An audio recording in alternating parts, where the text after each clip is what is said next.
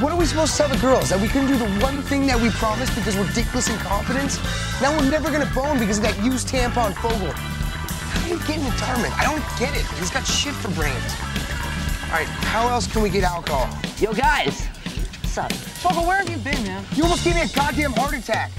Let me see it. You pussy out or what? No, man, I got it. It's flawless. Check it. Hawaii.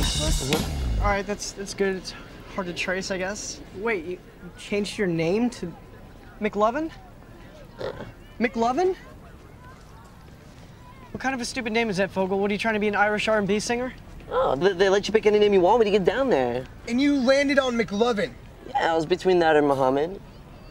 Why the fuck would it be between that or Muhammad? Why don't you just pick a common name like a normal person? Muhammad is the most commonly used name on earth. Read a fucking book for once. Fogel, have you ever actually met anyone named Muhammad? Have you actually ever met anyone named McLovin? No, that's why you picked a dumb fucking name. Fuck you. Give me that. All right. You look like a future pedophile in this picture, number one. Number two, it doesn't even have a first name. It just says McLovin. What? What name? What name? Who are you, Seal? Fogel, this ID says you're 25 years old. Why wouldn't you just put 21, man? Seth, listen up, ass face. Every day, hundreds of kids go into the liquor store with their fake IDs, and every single one says they're 21. How many 21-year-olds do you think there are in this town? It's called fucking strategy, all right? Let's stay calm, okay? Let's not lose our heads. It's a fine ID. It's gonna work. It's passable, okay? This isn't terrible. I mean, it's up to you, Fogel. This guy's either gonna think, here's another kid with a fake ID, or here's McLovin, the 25-year-old Hawaiian organ donor. Okay? So what's it gonna be? I am McLovin. No, you're not. No one's McLovin. McLovin's never existed because that's a made-up, dumb, fucking fairy tale name, you fuck! Scott, if your life had a face, I would punch it. Yeah. Wait, what? Let me ask you something. Why would always you make the point of saying someone's not a genius? You think I'm especially not a genius? Veronica, why are you pulling my dick?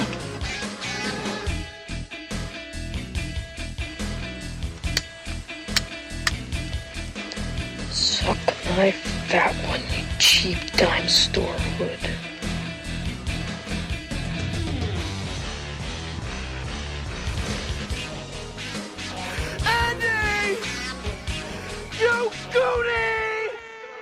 Hello, everyone, and welcome to another installment of the greatest moments in the history of forever. I'm Zach. I'm Matt.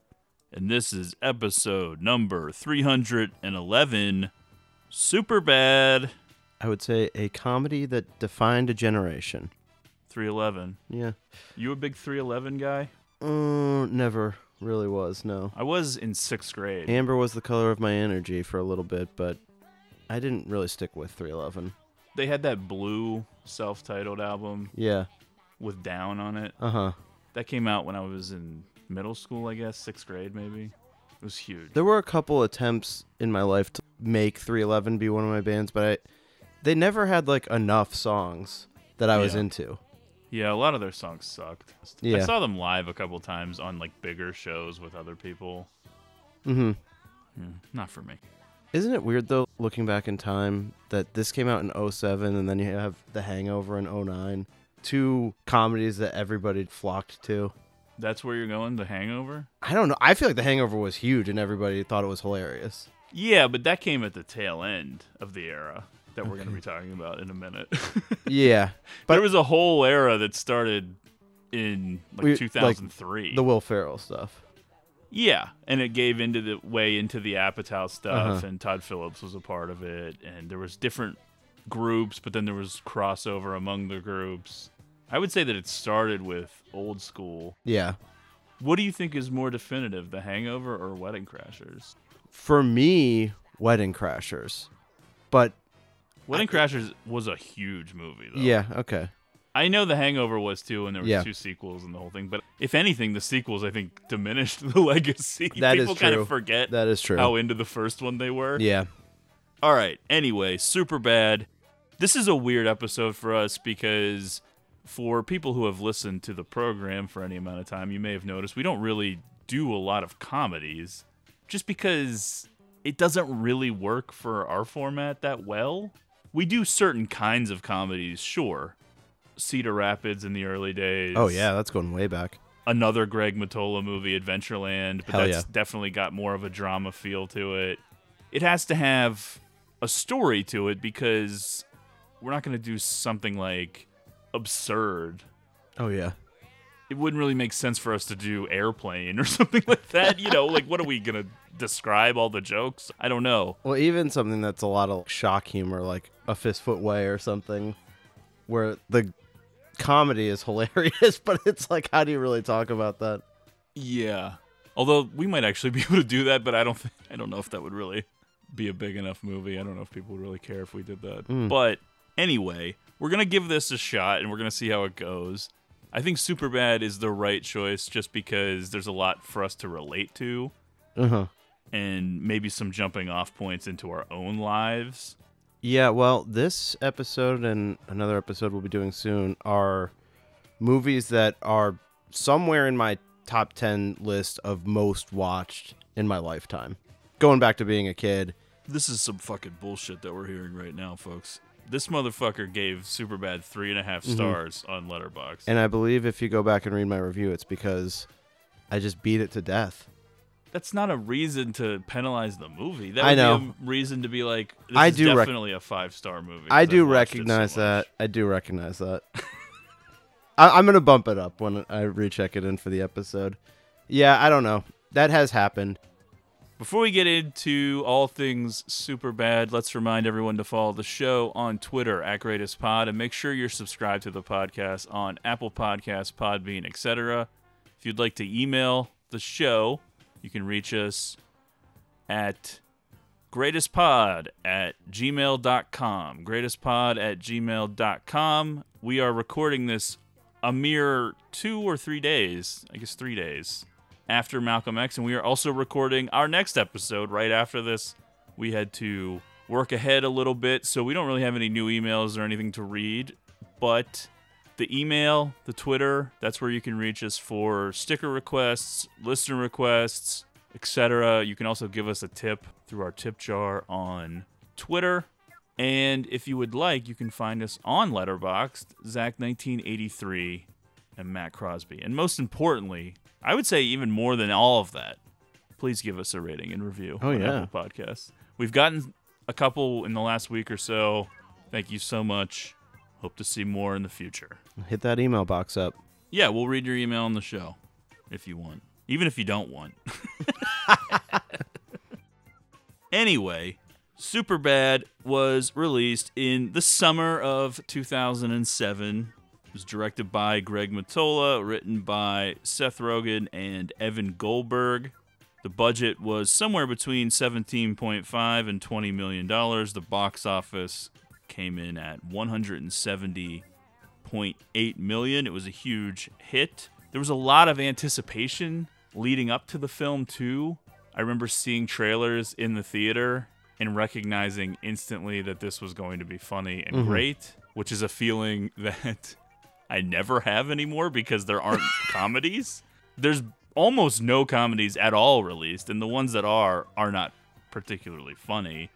It was a golden age that we didn't realize that we were living in. Now, I'm sure there's younger people who are rolling their eyes at this bullshit because humor changes, and some people probably don't find this kind of humor funny. It was definitely a time, and all things change. But for us, elder millennials, Oh, yes. this is Really captured the essence era. of being a loser nerd and what you did for fun with your friends. We're only going to talk about the theatrical cut. I did not rewatch the unrated one on Blu-ray or anything like that. And if you would like to watch it, it's on HBO Max and Hulu right now. Although I couldn't get it to work on HBO Max for some reason. Okay, maybe just Hulu. I watched it on Hulu. It is on HBO Max, but I was playing other things, and I kept trying to go back to Superbad, and it would just do a Succession trailer and then say, this has stopped working. Oh. I don't know what the deal was. Well, but that could be your thing, or I have a Blu-ray knows? of it that I think I got from you, a Steelbook. I have one, so I don't know. I don't know. Maybe not. Then maybe I bought it at some point. Yeah, I don't remember ever buying it more than once. Okay. Well, I have that same Steelbook, so that's what I watched. So you may have watched the unrated cut. Potentially, I don't remember what the differences are. Yeah, I don't know. This was the golden age of, I guess, what you would call bro comedies. It kind of kicked off with the Frat Pack, as they were called, at least online. Mm-hmm. The Wilson brothers, Luke and Owen, Vince Vaughn, Ben Stiller, and of course, Will Ferrell. You had Old School, Dodgeball, Anchorman, Wedding Crashers, all of those things. That gives into kind of a crossover between Todd Phillips and Judd Apatow. Apatow has 40-Year-Old Virgin. He brings in some of the guys that we would know from Freaks and Geeks and Undeclared, which he had worked with in television. That leads into Knocked Up, which came out the same summer as Superbad, which is crazy. Think about that. I know. Now, if you don't like these kind of movies, then you're probably thinking, who cares? But for us, that was unbelievable to Really? have two comedies at that level. One comes out in like June and one comes out in August. Yeah, it's unbelievable, really. I can remember, too, this was one of those movies. This is kind of a relic of the past for the Buzz Around movies as well, where it had two lives. That original theatrical run, where a bunch of people are talking about it. You go out somewhere. This time I was in college, so it was like you go to a party and people are like, have you seen Superbad yet? You have to see it in the theater. And then a few months down the road, when it's on physical media, it's like breathing a whole new life again. Yeah, I saw it twice in theaters. I actually had a friend who was out of town the weekend it came out, and he was saying, you have to wait to see this movie with me. And I was like, yeah, I'll wait. And then I saw it with my girlfriend opening night, and then I just pretended like I hadn't seen it and saw it with him too. It was a time. And the reason why we ended up doing Superbad over some of these other comedies, because initially I think when I was doing the planning, I had written in Wedding Crashers. I think Superbad actually ages better. Probably. Not in terms of how funny it is. Yeah. Wedding Crashers is still very funny to me. But there's a little bit more you cringe at in Wedding Crashers, being like, okay, that's not how people are anymore. Like, you can't joke about that, or you can't do this kind of thing, or it's bad that they're taking advantage of women and all this different stuff. Where in Superbad, ultimately, for teenage boys trying to get laid, that kind of vibe, it ages pretty well. Yeah. They don't do anything bad. Even though Seth, the character Seth, has sort of a bad mindset, he kind of learns that maybe that's not the best way to behave. And then Evan always doesn't think that's a good idea and can't overcome thinking that's not right to try to get a girl drunk just to sleep with her, that kind of a thing. They definitely are funny and they say some funny, fucked up shit, but they're pretty cool. And honestly, in terms of the usual amount of misogyny you would get out of something like this, it's pretty low. Yeah. Maybe the commentary, but at the end of the day, these dudes are harmless because they are just losers. Yeah. I mean, they're definitely not frat guy types that are actually a real threat. In fact, the girls they try to get with seem way scarier than them. And they are intimidated by them. Definitely. Rogen and Goldberg started Superbad at age 13, basing it on their own experiences in Vancouver in the 90s, pre-Freaks and Geeks. Hence the names Seth and Evan for the characters.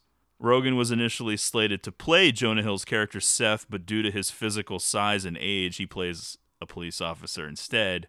But I think it's kind of funny that in reality, Rogen is actually only 1.5 years older than Hill. But I can remember for this movie because I knew Jonah Hill before this. He would pop up and stuff. He was in like Grandma's Boy, and he was like... He was in 40-Year-Old Virgin. Yeah, and he was like really big, and he looked older than what he ends up looking in this movie. Yeah, there's just something about that 1.5 years because Rogen seems like an adult. Yeah. And Hill is able to pull off still being in high school. Right. But somehow, I don't know. Yeah. It would be a completely different movie if Seth Rogen was trying to be a high schooler. Know. That would be frightening. But by the time Funny People comes out, which is only like a couple years down the line, Jonah Hill does not look like he could play a high schooler anymore. Bringing Superbad to the big screen took many years. Mottola even had a script reading with Rogen and Jason Segel in the leads back in 2001 while working on Undeclared.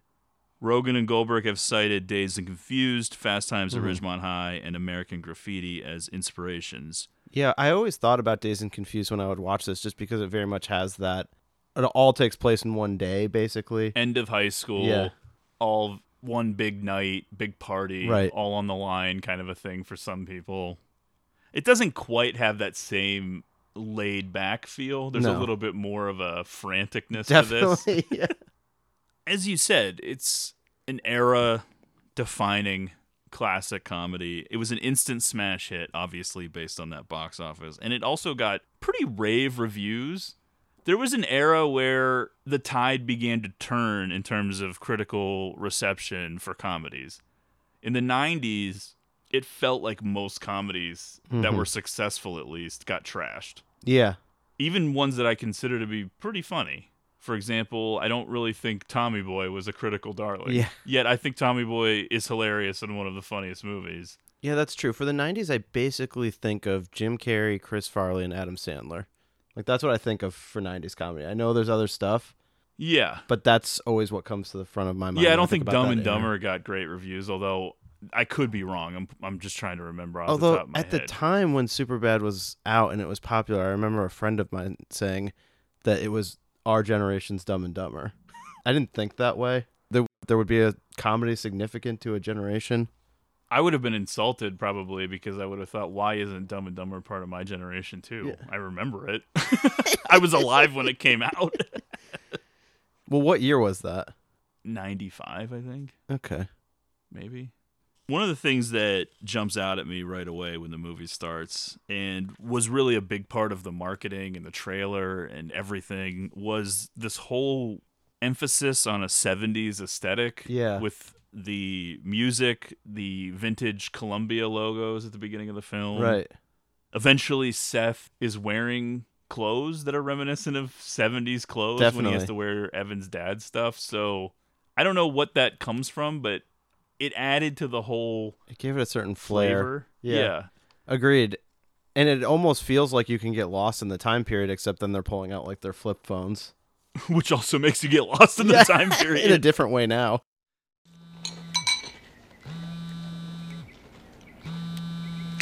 Yo! Hey man, I was doing some research for next year, and I think I figured out which website I want to subscribe to. The Vagtastic Voyage. Which one is the Vagtastic Voyage? The Vagtastic Voyage is the one where they find like random girls on the street, and they invite them into a van, and then they bang them once they're on the van. It's like $13 a month, and you get access to a bunch of other sites, like one's Latina, one's Asian. There's one for fetishes, like feet and pee-pee and shit and stuff like that. It's disgusting. You're like an animal. What? I'm disgusting. You're the weird one, man. Don't make me feel weird because I like porn. You're the weird one for not liking porn. I'm normal as shit. Peeing on people? That's normal? Evan, I'm not saying I'm gonna look at it. I'm just saying that it comes with the site, okay? I don't know what I'm gonna be into 10 years from now. I'm just sick of all the amateur stuff, you know? I mean, like, if I'm paying top dollar, I want a little production value, you know? Like some editing, transition, something, some music. Yeah, I'm sorry, Evan, that the Coen brothers don't direct the porn that I watch. They're hard to get a hold of, okay? Plus, your parents are gonna be looking at the bill, dipshit. Yeah, you're right. I probably should pick the one with the least dirty-sounding name. What about, like, Perfect 10? Something like that, you know? Like Perfect 10? Because that could be any number of things, you know? They can't really get you for that. That could be like a bowling website. Yeah, but they don't really show dick going in, which is a huge concern. I didn't realize that. Plus, have you ever seen a vagina by itself? Not for me. Hi. Thanks for taking him, Seth. No problem, Jane. How are you? Good. Wonderful. Hey, don't touch that, I'm okay? not a piece of meat. You two are funny. I can't imagine what you're gonna do without each other next year. Evan told me you didn't get into Dartmouth. I got into some schools, some pretty good ones, so I'll be fine. You gonna miss each other? No, miss each other? No, thank you. I know I don't miss each other. Yeah, I'm gonna cry myself to sleep every night. Me too. When I'm out partying. Go to school, boys. Bye, Mom. Bye, Jane. I am truly jealous you got to suck on those tits when you were a baby. Yeah, well, at least you got to suck on your dad's dick. Seth, played by Jonah Hill, and Evan, played by Michael Cera, are high school seniors who have been best friends since childhood. However, the dark cloud overhanging their final weeks of school, and of course the following summer, is that they are about to go off to different colleges. The movie is really about separation anxiety, codependency, love, I dare say, and obsession. Yes. Which sounds weird and makes it sound like single white female or something, but it's not quite that. It's because when you're in high school, your emotions are very intense and it's hard to rein them in. Now, this is something that we would talk about if we were talking about fucking bug juice or something. You have to remember that even in 2007, which seems pretty current, we weren't quite where we are now with the internet. Right. The internet was definitely a thing. They make a MySpace joke in there. There was the beginning of social media, that kind of stuff. But you didn't have Twitter. Facebook wasn't huge yet.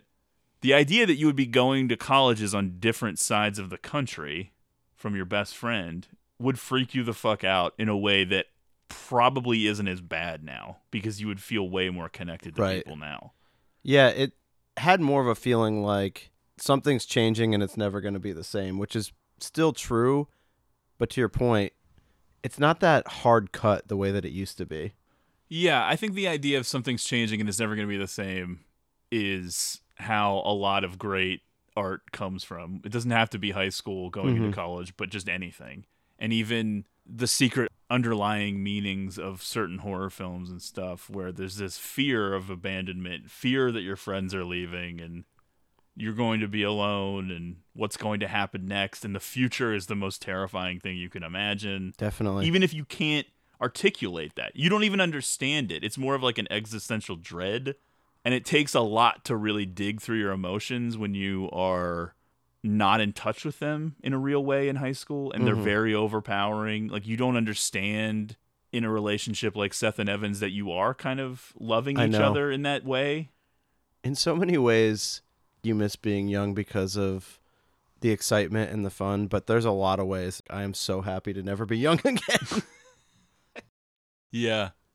The opening is pretty funny. They're on the cell phones discussing which porn subscriptions they should get, and Evan's mom is attractive, and Seth is talking about his jealousy that Evan got to suck on her titties. Okay.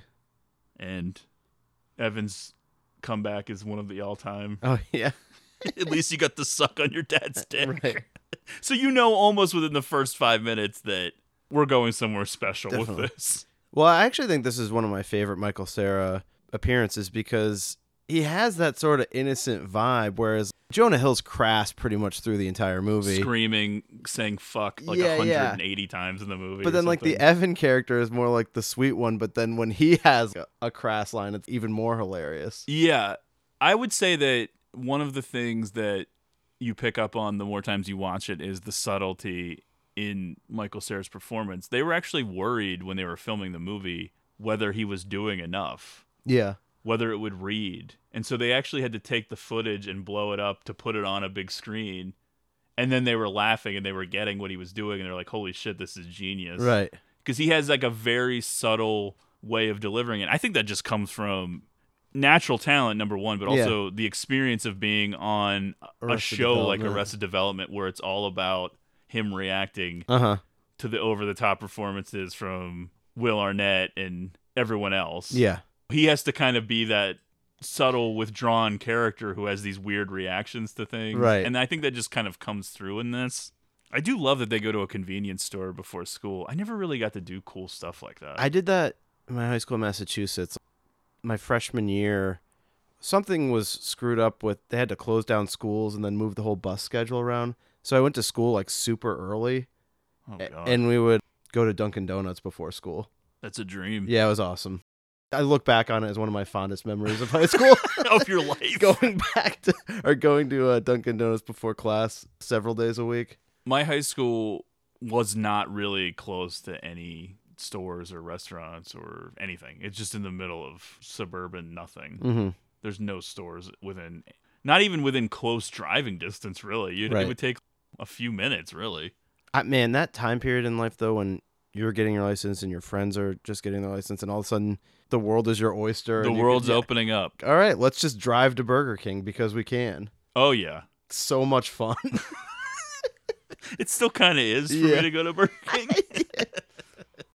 I know that you love the Zach Morris line here early in the film. I know. Well, at that time period, it felt like Saved by the Bell was just something that had gone out of the zeitgeist as something being referenced. Yeah, I do know what you mean. It was a line that jumps out a little bit because you're not expecting that. Yeah.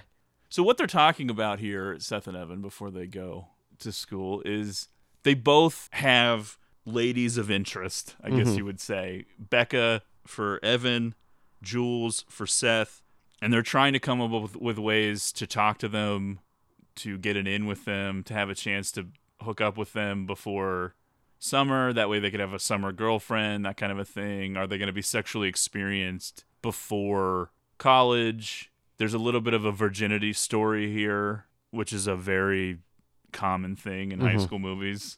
But there's a little bit more depth and sensitivity even than American Pie, even though this movie's probably more crass than American Pie, if that makes any sense. Nobody in American Pie is running around saying fuck. That's true. Like Jonah Hill does in this movie. Yeah, Yet, but the sexual level in American Pie is definitely... Yeah, they're more misogynistic, degrading. Yeah.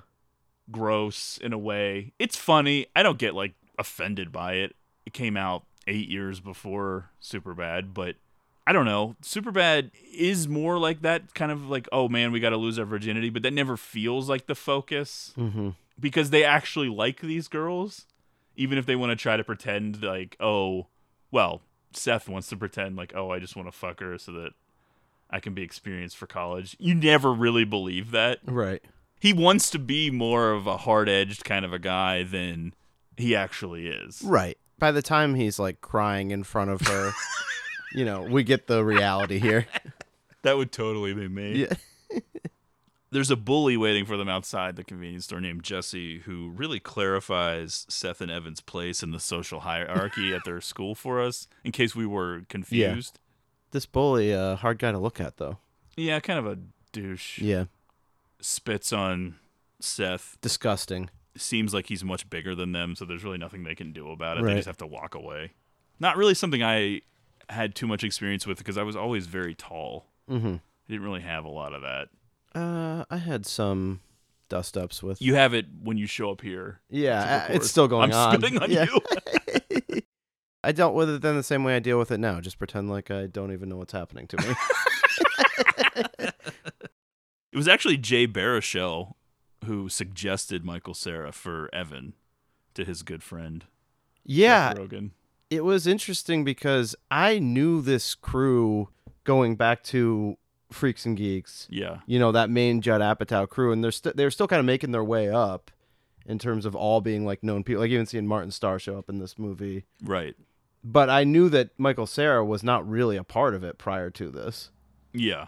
Hill is obviously hilarious. He's boisterous, cursing nonstop, having the meltdowns. Yeah. Cannot stand their friend Fogel. But Sarah's job is harder to pull off because he's sort of the straight man, but he still has to deliver some great line deliveries, comebacks, reactions. But all while not really getting super emotional about anything. I don't know, just like his interactions with Becca are very funny. Everything that he does it ages perfectly. Speaking of Becca, we meet her pretty early on, played by Martha McIsaac. She brings up Jesse's grad party, the guy that just spit on them. Evan's like, it's a maybe. Yeah. It's a maybe. Meanwhile, he was staring at her tits in class, and then he gets caught, and then he just sort of does that thing where he's like looking off in all directions, which is such a move. Well, she makes the weirdest look at him too of confusion. Yeah. Well, this interaction here after class in the hall is something that I don't even think I would have picked up on in 2007. I just didn't really, because I was basically like Evan. Right. I would miss all kinds of signs. Oh, signs yeah. are flying right by you. You don't get anything. Just hitting you in the face. She's so into him. I know. And it's not really that hidden because when he describes this ridiculous version of how he's busy, what he does with his friends, he makes it sound very fun and cool. Meanwhile, it's him, Fogel, and Seth drinking beers in a basement, puking on each other, trying to get into a strip club, making asses of themselves. Punching each other in the nuts. But he makes it sound interesting to her, and she goes, I would love to do that. That sounds like a fun thing to do. And he goes, oh, who wouldn't? In her face, she has a face where she's just like so disappointed that she's like, how much more obvious can I make it to this guy that I'm into him? And he just doesn't. And then he's like, all right, bye. And then walks away. Just power. And she just goes, oh, I guess bye. Yeah. But then we'll be saying things like, I'd give up my third testicle to date Becca or whatever. It's like, dude. She's putting it out there for you. She's coming on pretty strong right from the outset. Evan is totally oblivious. There's no mystery, really, at all where this is heading. She already likes him. But at the same time, this is insanely accurate how it is for a lot of guys. Right. They just cannot accept the possibility that a girl likes them. Yeah, and I think that, especially in high school, the social structure definitely exists for everyone. But I do think that guys are just like, look, if we're in the class of people that get spit on, right, dating pretty girls is not on the table. Yeah, it's very accurate. There are guys, including myself, sometimes where a girl could be topless with her hand on your crotch, and you're still like wondering if she likes you. Like, you're still not sure. Yeah. Like, you're so afraid of rejection, because that's how guys operate a lot of the time, except for a certain select lucky percentage of guys. The upper tier. Next up is home ec class. Another brilliant, hilarious moment. You have Evan paired up with a kid named Moroki and their interactions together, I know. which make Seth jealous because he's not happy with whoever his partner was who wasn't there that day. And then he gets in the teacher's face and he's going on that whole rant, and she's just like baffled as to what he's talking about. I know. She's just like, I can't believe you're even doing this. So she pairs Seth up with Jules, whose partner was also not there. Jules, of course, played by Emma Stone, who would go on to have a huge career after this movie. Really, to be one of the actresses that's always in consideration for every role for the next 10 years. Yeah, Academy Award winning Yeah. Emma Stone. This is the first time I ever remember seeing her. We did The House Bunny as a very early listener request. What year did that come out? Was that the next year or the same year? I don't know. This was also the first movie I remember her being in, but I feel like when I saw The House Bunny in the theater, parentheses, which I did. Something we're not ashamed to admit on the show. I feel like I already knew who she was from Superbad. I was like, oh, that's the girl from Superbad.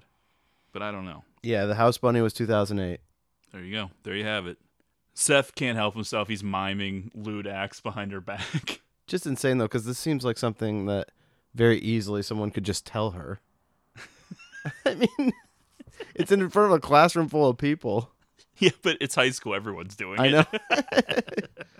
It's not as obvious. It's not as on Front Street as it is with Becca, but it does seem like Jules Definitely is at least tolerant of him because he says a lot of weird shit. And she's improvising with him. She's like ready to play. She seems like she thinks he's funny and stuff. Evan did reference in the convenience store that she got hot last summer, which is a thing that guys probably say when a girl develops, I guess, when you're in high school. I definitely remember kids saying that to me in that era of my life. Yeah. I know that we just did 5 minutes on how this movie ages great and treats women respectfully, but yes, I mean, that is things that guys actually say in real life. Jules invites Seth to a party she's having in her house that night, right before Seth and Evan's friend, I guess Evan's friend, Fogel, stops by the classroom to tell them about his plans to obtain a fake ID. Desperate to impress Jules, Seth promises to buy alcohol for the party with the money she gives him. We'll get back to that in a minute because it doesn't all happen right now, but that's essentially where this is headed. Christopher Mintz-Plasse, is that how you say his name? Yeah, I don't know. As Fogel, a.k.a. McLovin. We're going to refer to him as McLovin. That's what people refer to him in real life. It's unfortunate. It's just one of those Daniel things. Radcliffe is Harry Potter. Yeah, right. This guy is McLovin. Right. Sorry, you got to be an iconic part that no one will ever forget. It's same thing, Napoleon Dynamite. Yeah. It is what it is. Yep. It's a blessing and a curse. You get to be in a classic, once-in-a-lifetime comedy, but people are probably going to call you that character's name for the rest of your life. Mm-hmm. Jules has a Veronica Lake peekaboo hairstyle that is pretty wild for a high schooler to have, just because it's It seems like quite an operation to pull it off. Yeah. Not wild as in, like, inappropriate or anything, but just, like, whoa. It's, like, stunning This that is like it's happening. commitment in the morning that this has to be part of the routine. Well, it's just the way it's cut with those bangs. Jennifer Lawrence was evidently also considered for Jules. Would have been pretty early on. I think it worked out for the best because we didn't really know her on a mainstream level till Winter's Bone. Mm-hmm. They both are now like best friends or something, and they kind of had a completely different way of getting there. Yeah. What can you say about McLovin other than hilarious? It's one of the all-time home run casting decisions, home run performances. It's a guy that you kind of know. Uh-huh.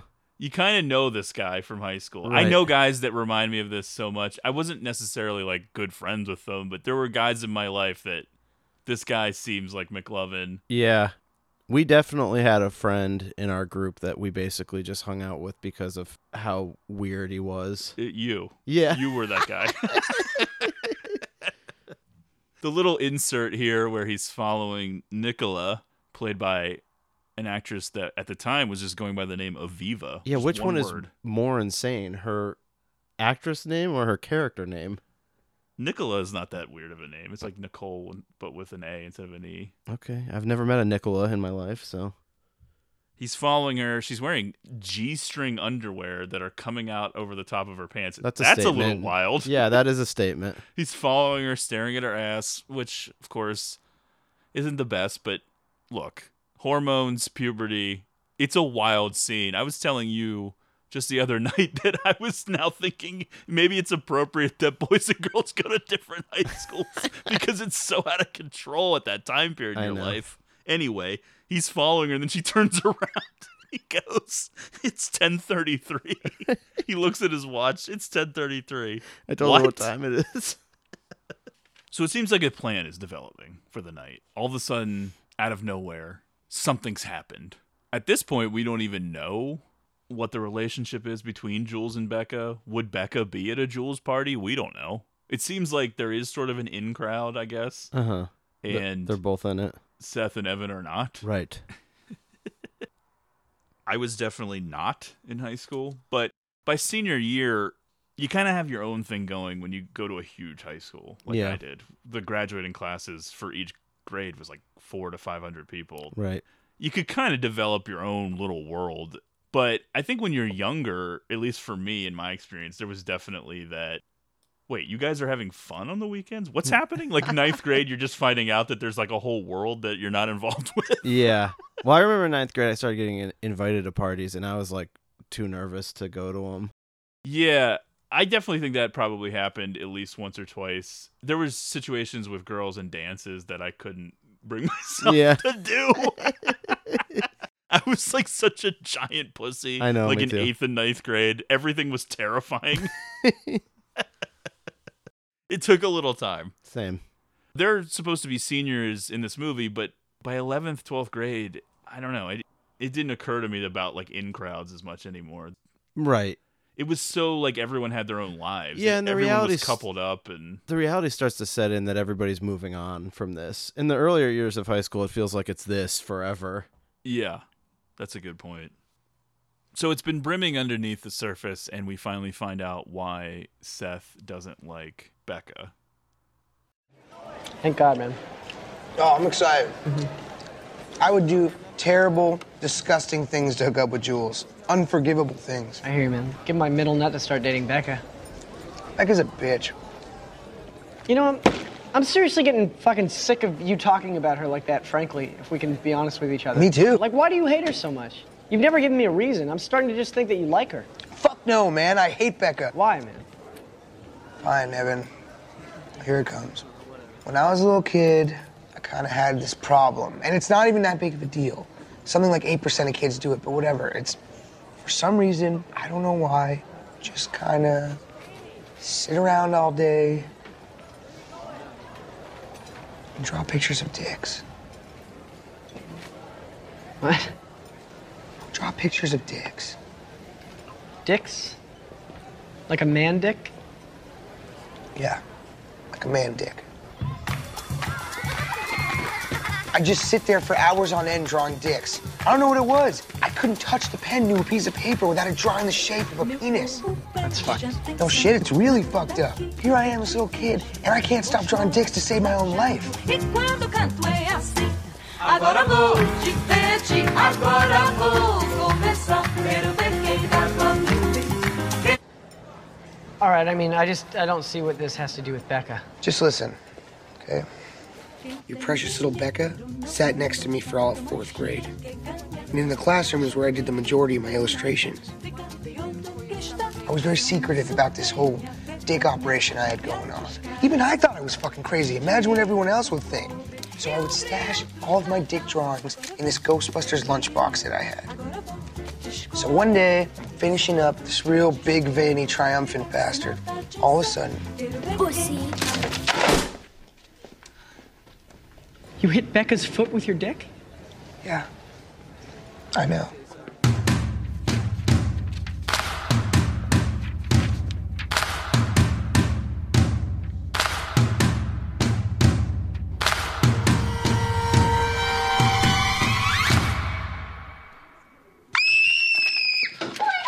She starts crying, she flips out.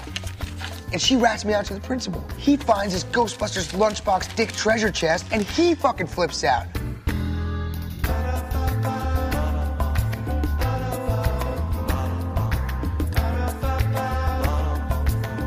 He calls in my parents. Turns out this principal is some sort of religious fanatic, and he thinks I'm possessed by some sort of dick devil. My parents make me go see some therapist, and he's asking me all these dick questions. They literally made me stop eating foods that were shaped like dicks. No hot dogs, no popsicles. You know how many foods are shaped like dicks? The best kinds. Yeah. Well, that's really messed up. Super gay. All right, let's stop this, man. Let's go get some dessert. No, I can't. I gotta go meet my counselor. I'm picking up my classes for next year. What, so I gotta sit here and eat dessert alone like I'm fucking Steven Glansberg? Yeah, I mean, what do you want me to do? I don't know. No, then. It's fine. Relax, man. I'll see you later. It's fine. I'll be fine. This is the kind of shit that would just get thrown in to a movie like this, and you'd be like, what the fuck? This is the first part in the movie that feels completely out of nowhere. It all goes back to some ancient history where a young Seth was obsessed with drawing penises when he was a kid and kept them in a lunchbox, and then one accidentally gets dropped onto Becca's foot. Young Becca freaks out when she sees what it is, and then the whole cache of penis drawings is discovered, and it leads to some trouble. Somehow, even though Seth and Evan were best friends like their whole lives, he didn't know about this. I find that kind of hard to believe. Well, it doesn't seem like something you want to talk about. The penis drawings featured in the film are done by David Goldberg, Evan Goldberg's brother.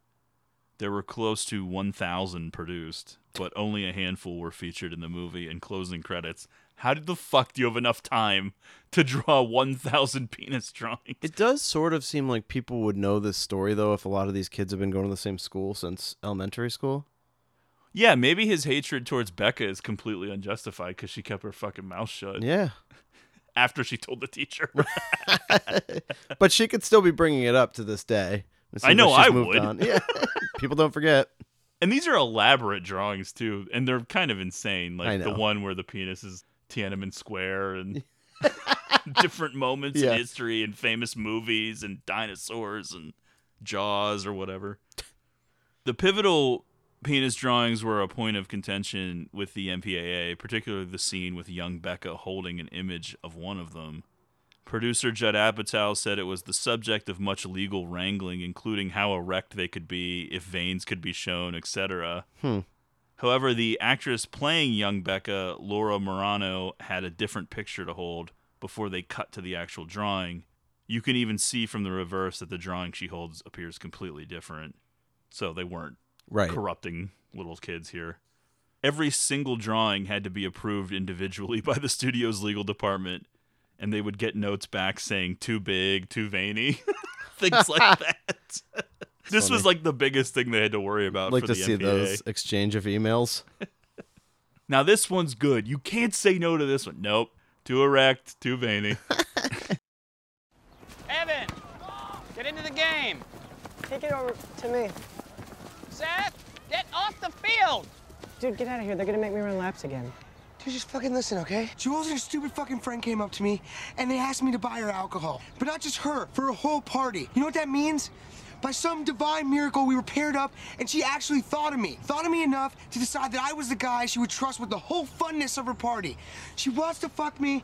She wants my dick in or around her mouth. Did you ever think that maybe she's just using you to get her alcohol? She doesn't want your dick.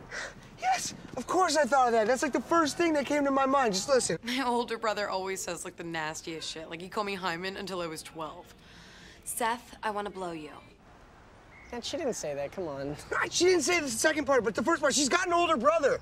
And she could have asked him, but she asked me. She looked me in the eyes and said, Seth, Mama's making a puby salad, and I need some Seth's own dressing. She's DTF. She's down to fuck, man. Right. P and G. She wants to fuck, man.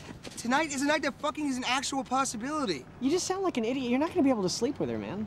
No, dude, I don't want to talk a lot of shit, okay? But she's gonna be at the party, and she's gonna be drunk, and she likes me at least a little, enough to get with me. At the very least, I'll make out with her. 2 weeks hand job, month blow job, whatever. And then I make her my girlfriend. And I've got like 2 solid months of sex. By the time college rolls around, I'll be like the Iron Chef at Pound and Vaj. Okay, can you just get out of here and we'll talk about this later? Fuck, Evan, we're down 2 points. Fucking calm down, Greg. It's soccer. It's soccer. Fuck you, man. Hey, Greg, why don't you go piss your pants again? That was like 8 years ago, asshole. People don't forget. You want to hear the best part? Becca, you do the same thing with her. When you guys are shit-faced at the party, you get with her. This is our last party as high school people. I fully ignored my hatred for Becca and coming up with this plan. I'm flexing nuts. Just fucking come with me on this voyage and just stop being a pussy for once, and we can fucking fuck some girls already. I should buy Becca alcohol? Yeah, no, we pimp. That way you know she'll be drunk. You know when you hear girls saying like, I was so shit-faced last night. I shouldn't have fucked that guy. We could be that mistake.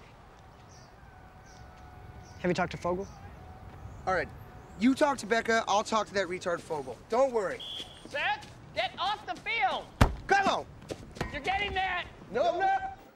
I love a lot of the little moments. I think the more times you watch it, like with a lot of comedies, you find different things to find funny. But one that I've always loved is the moment when Evan is playing soccer in gym class and Seth runs onto the field, and then you have the interaction with Dave Franco. I know. That always fucking killed me. Yep. It's soccer, Greg. It's soccer. Like, he's just so annoyed that he cares. Although I do remember getting kind of competitive playing games like soccer and some of the other shit. I know. I love in high school playing sports in gym class. Yeah, depending on who your gym class teacher was, if it was like one of the football coaches or something, it could get like so out of control. Oh, I know. Full contact tackling Right. soccer. We used to play this game. It was really fun where it would be a massive gym class of dudes, and it would be split into 3 teams instead of 4 or 2. So you'd have 3 teams, 1 sitting on the bench, 2 playing. There'd be 2 balls in play and 2 goalies in each goal.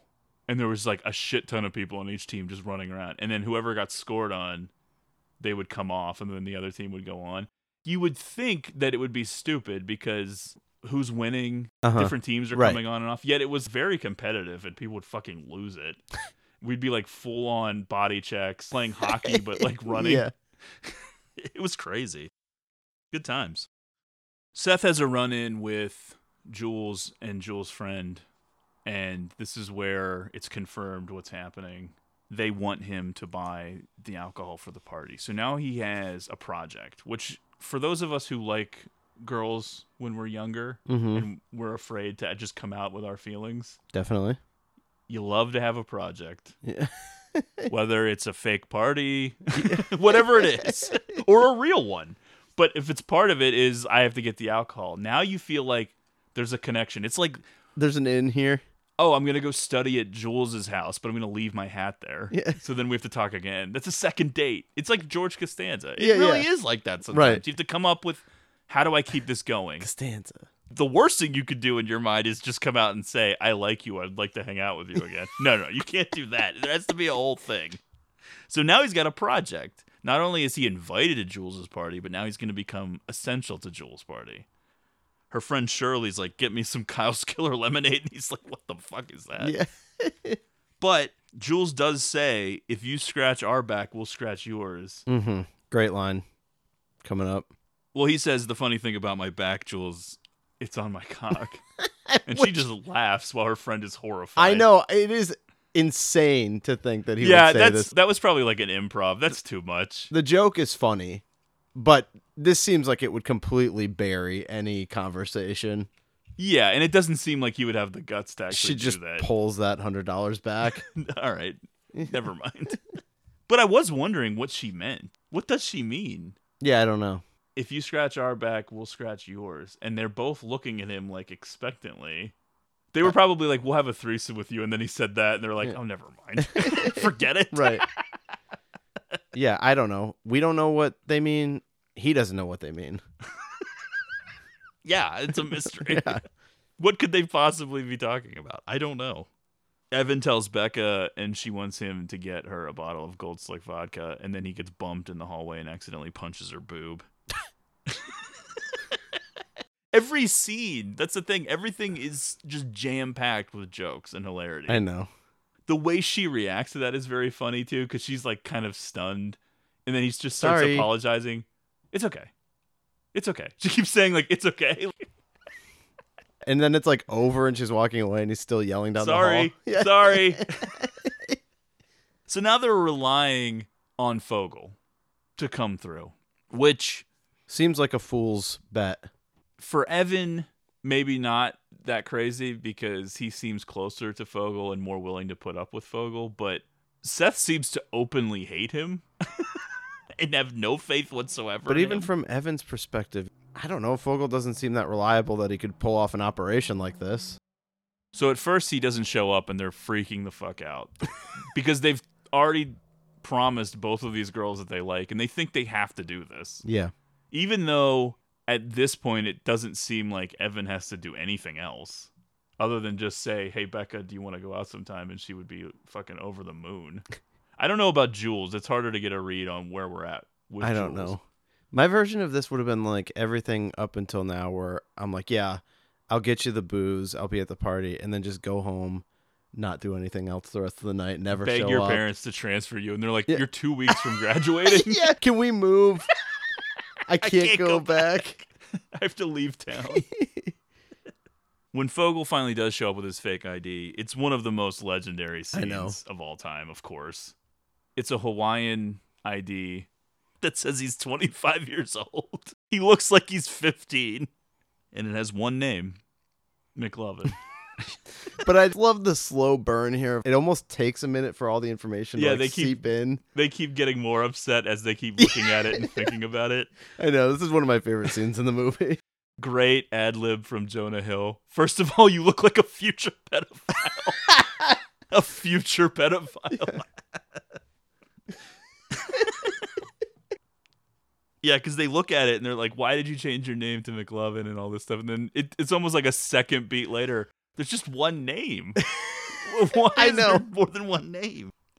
During filming, Christopher Mintz-Plasse was the youngest at 17, Michael Cera was 18, and Jonah Hill was the oldest at 23. And you definitely know that McLovin is the youngest of this trio. Mm-hmm. He looks very young, which adds to the hilarity in a lot of ways, because he's the one with the fake ID. What are you, like, Seal? One name? And the whole thing about why would you pick this name? Yeah. It was between this and Mohammed. I know. Why would it be between that and Mohammed? So much gold in this scene. Make matters worse, and to further put Seth into panic mode, his car is towed for parking in the faculty parking lot, which means that our heroes are going to be doing a lot of bus traveling, which I never would have been able to handle, but no, I didn't really grow up with that, so. That was one of the things. An opportunity came up to like take the bus to go do something, and I was like, I can't. Just anything that just seemed out of my element, I'm like, no, I can't go. Sorry, guys. Well, if it was with guys, then who cares? Yeah. Seth ends up wearing some of Evan's dad's clothes because he doesn't want to be seen wearing what he wore to school. It's unbecoming. Just some of the mindset for some of these moves. Well, in all fairness, I get that. Yeah. Let's be real. Jules looks fucking great at the party. If he's fucking going there with a t-shirt and cargo shorts, it's kind of lame. No one's gotten a hand job in cargo shorts since Nam. One of my favorite moments all time A moment that, if I just think about it, sometimes I'll start laughing, is when they go to pick up McLovin from work, and he works at a grocery store, and he comes walking out, strutting across that parking lot in that vest. That look on his face. I know. And the joke's immediate. You look like Pinocchio. And then later, even Evan gets in on it. You take that off, you look like Aladdin. Everything that McLovin does ends up with Seth screaming in his face. Yes. But yeah, that is one of the brilliance of the jokes of this movie, is just the reference points. Yeah, it was part of that era of comedy that got a little out of control, and Apatow stuff is probably the worst offender, which is everything is, you look like a... Yeah. That was so much of the jokes in these movies. And they're funny. Sometimes they're great. But it did get a little bit one note with that was... all of their improving was that. Seth doesn't know that McLovin and Evan will be rooming together at Dartmouth next year. So that's the big thing, which we talked about at the outset. Seth is going to, quote, state. I don't know what that means. And Evan got into Dartmouth, which is a hard school to get into. But McLovin did too.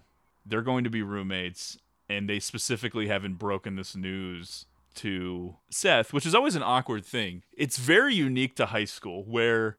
there are friend groups where some people just don't like each other that much, but they're still part of the friend group. Yeah, there's factions within the group. But it's weird that there's only a trio, though. Right. Because you have to think about it from McLovin/Fogel's perspective. How do you feel if you have two friends and part of it is you can't tell one of them that you're rooming with the other because he's going to be so mad because that guy actually hates you so much? It's on his mind because he keeps bringing it up every time him and Evan are alone. Yeah, you would think that at a certain point, a normal person, you would just be like, just don't talk about this. Yeah. And yet he keeps fucking talking about it. We don't need to talk about this right now. There's no need to talk about it. Well, and I do think that throughout the movie, Evan likes Fogel more, obviously, than Seth. But I don't know. I kind of think that he's embarrassed that he's going to be rooming with Fogel, too. A little bit. I think there's a little bit of shame there. Yeah. Although I think he likes him more, and it's partially because...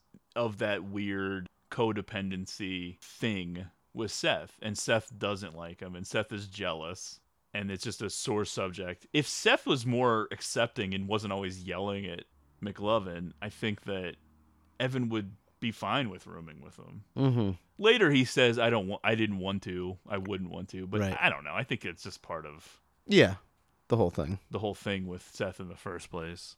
After Seth fails to work up the courage to steal the liquor from the grocery store where McLovin works, the gang heads to an actual liquor store via the bus. Once there, McLovin starts to panic when handed the long list of stuff he's supposed to buy. This I related to incredibly. I'll be so humiliated. What if they make me put the stuff back on the shelf? I can't do that. Dude, I know. All the people will see. There's no one in the store. Yeah. The one time that I did buy booze at a store underage, I had a fake ID. It wasn't one of the ones where it was somebody took my picture. It was somebody else's picture. Yeah. I was just so nervous. Did they even card you? Nope. I never have been carded at a liquor store in my entire life. Nope, didn't get carded. Now, of course, Yeah. I would actually start crying tears of joy if they carded me at a liquor store because I look so old and haggard. Right. I look like the guy that they pick up at that bar later, the vagrant. But yeah, even when I was young and I'd just turned 21, the first time I would go to liquor stores or going in college, even at college, the liquor store on campus, basically down in the city, never carded once. You would never get carded at a liquor store. Yeah. Only bars, places like that. Well, and I lived where all gas stations sold beer. Yeah. So that's where I was, but... Did they sell liquor or just beer? Just beer. Did they card there? No, that's where I was. Now they have places that sell beer at certain gas stations around here now, finally. And they are the types of places that card everyone now. Yes, right. It's like a whole thing. They're like, if you look like you're 37... I think they just card everybody. Yeah, I'm pretty sure there is like a note that says, though. Yeah. There's like a guideline age. Well, we used to hang out at the bar at the AMC movie theater, and they would card everyone. Remember that? There'd be like a 60-year-old man that wouldn't have his license, and there would be a whole thing. Yeah, they'd get angry, yeah. But they would be like, we card everyone, that's the way it is. Yeah. Seth's reaction to McLovin's cold feet. This whole thing's bigger than you now. I guess you have to emphasize, his thing is, I have to get Jules drunk. That's the only way she's going to get with me. Right. That's the plan. That's what's happening. It's not even just that she gave him money and now he's in charge of a project. It's, this is my only way to be with this girl that I won't even fully admit how into I am to my friends. Mm-hmm. Because that's not who I am as a guy. Meanwhile, Evan's like, I'm in love with Becca. He's always like, I just like her, man. Yeah. Getting mocked for liking her. Right. What are you, gay? Liking a girl? That's like the kind of stuff people would say. I know. Fucking idiots. Yeah. So McLovin ultimately goes inside the store. Even though it doesn't seem like he's going to, he finally just does. Immediately, he grabs his 6-pack of beer and drops it on the floor. He's holding one of them and then throws that one on the floor. They're all exploding everywhere. Outside, Seth and Evan are discussing condoms and lube. Yeah. Another moment that delivered so much joy. I have to say that a lot of times Seth is a horse's ass, but he's 100% right. I here. know. What the fuck are you doing bringing lube when you're in high school? What's wrong with you? Yeah, and I got this little bottle of spermicidal lube. Oh, thank God. I don't think my pussy was going to be able to handle your 4-inch cock. That's serial killer shit. That is an insane move. I think I've used that for a closing clip in the past, but I'm going to use it again for this episode in case you were wondering where that clip is.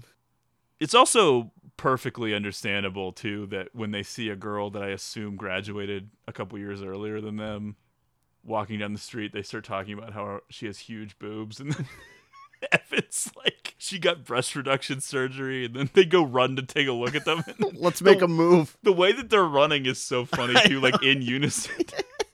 I got to get a look at those warlocks. That's very relatable. Yeah. Unfortunately. Sure. Hello, Mindy.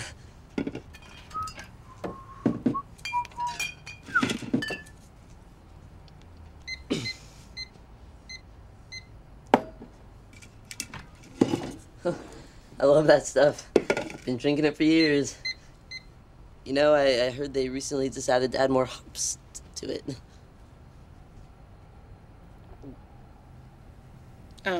Okay. I'm gonna need to see some identification.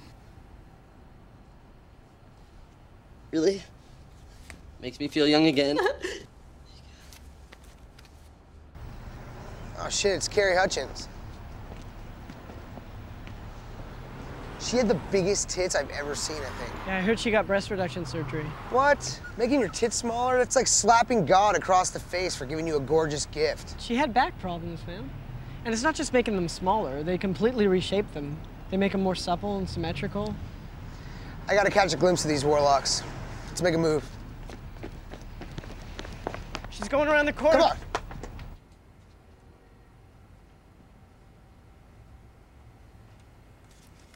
Okay. Your total is $96.59.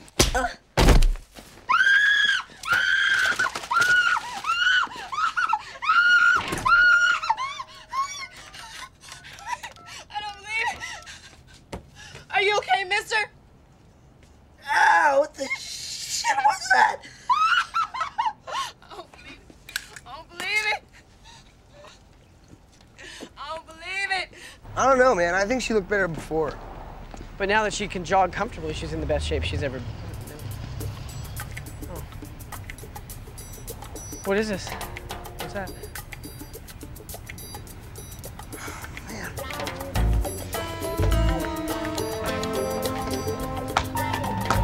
Holy shit, they busted Fogel. How did this happen, Evan? Fuck, man. His dad's gonna fucking kill him. Despite the absolute lunacy of the McLovin ID, he does successfully buy all of the liquor, only to be punched in the face at the last second by a robber. By the time Seth and Evan return to the outside of the store, the police are already on the scene. They believe McLovin is being arrested when in reality, officers Slater, played by Bill Hader, and Michaels, Seth Rogen, have agreed to give McLovin a ride to the party. Which sets off a storyline that the first time I ever saw this movie was far more hilarious than anything I ever envisioned. This whole storyline, this whole run with the cops and McLovin. Yeah, that was the movie for me. I love all the Seth and Evan stuff, but that took it to a whole nother level for me. They look at his ID and immediately roll with it and embrace him as if he is McLovin and he is 25 years old, and then they just sort of hang out with him. Meanwhile, outside, Seth and Evan have completely different reactions to the situation, where Seth is almost like, well, he's dead now. Forget about him. Yeah. We have to address what's going on. He had Jules's money. What are we going to do? Next steps. Right. And Evan's like, oh, he's getting arrested. Oh, my God. What about Fogel? What are we going to do? Who cares? He's gone. And then Seth is hit by a car. In the parking lot. I know. The driver is Joe Francis, Latrulio. played by Joe Latrulio. They try an extortion attempt, but he only has $7 on him. Literally me. Yeah. That would be me in this situation. I have $4. How about that? Yeah, Latrulio is pretty hilarious. I love the ride over to this party, too, whenever Seth answers the phone. And he's up in the front seat driving, and he's like trying to like interact with the call and interact with what's going on, like he's a part of it. Who's on the phone? What's going on? Oh, we're gonna get laid tonight. Like reaching back for a high five. In exchange for Seth and Evan not telling the police, Francis promises to take them to another party where they can get alcohol. Hey, I'm a nice guy. You guys on MySpace? So now we're gonna split up. Seth and Evan go to this party. Evan reluctantly. He's like, what the fuck are we doing? But Seth is so desperate to get alcohol because he wants to impress Jules. He wants to get with Jules. It's the whole goal. McLovin is with the cops while Seth and Evan go to this dirtbag party. So we're going to do the party first. It's clear from the outset that Francis is not actually welcome at the party. The host of the party is Mark, played by Kevin Corrigan, who immediately is fighting with Francis. Drag him out and start punching him. Yeah. Seth and Evan are just watching this happen, like horrified. Now, this feels like a party that I would have accidentally gone to somehow in college. I never went to anything this wild in high school, but you end up at some weird fucking party. I definitely ended up at some weird house party situations where, like Seth and Evan, it's only like me and a couple of my friends, and everyone else there is not people we know. There's like guns Yeah. involved immediately or something. In the background, and then involved later, some people from, speaking of the Foot Fist Way, all of the people involved with that. Yeah. Jody Hill, Ben Best, Danny McBride. Danny McBride, somehow the most known of those three. He's just in the background. Those other two actually talk. And this was sort of during his whole run up to becoming a guy. Right, yeah. The hostile environment at this scary party starts to fray their nerves and spark a disagreement on how to proceed with the night. Evan wants to bail, but Seth is dead set on stealing liquor no matter the risk involved. In truth, it speaks to his insecurities. He doesn't think there is any chance in hell that Jules will get with him. I know, unless she's drunk. I do get his upped feelings of anxiety over this, because now that you've lost the money, too. Yeah, and it doesn't seem like they have jobs. Right. That's an infinite amount of money when you're a kid I know. that has no job. How am I going to get $100 Yeah. to give back? While Evan goes outside and tries to receive a phone call on his shitty cell phone from Becca, inside the party, a drunk girl dances with Seth, grinding up on him, staining his pants with menstrual blood. The actress here is Carla Gallo, a familiar face from some of these movies. She was just one of those people that you would see pop up in these things. Bill, White Boy Bob from Out of Sight, making an appearance. R.I.P. He's the big guy. Mm-hmm. Seth retreats to the basement to wash the blood off of his pants, discovers a refrigerator full of beer, and has the genius idea to fill giant detergent bottles with the beer. This would all predate Tide Pod eating fad that was on the internet for a while. Ha. Because this is gross, and I never liked this. I know. When they're drinking that green beer later. Dude. It's horrifying. I always think about it when I'm watching it. The idea that he fills these things up with beer. And thinks that that's going to be good in some way. What if that was all they brought to the party? All I picture is it just tasting like detergent. Upstairs, Evan can't find Seth, then tries calling Becca back from the house phone and gets trapped in a room with some shady-looking gentlemen doing cocaine. We've got David Krumholtz, Martin Starr, Kevin Bresnahan, who also was in Adventureland. Right. Just a scary-looking guy. Yeah, I'm sure really he's nice, though. Insane. He seems insane in this movie and Adventureland.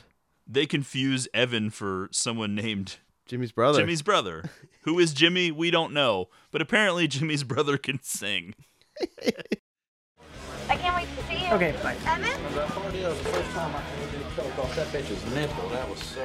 No white sniff. That was awesome. That was gorgeous. Hey, you guys, stay in this room, man. They're gonna kill that guy tonight. That chick's boyfriend is pissed. Yeah, and he's a beast. I've been praying for a fight. I mean, I'm literally waking up every morning and praying to see a fucking fight. Hey. Who's that guy?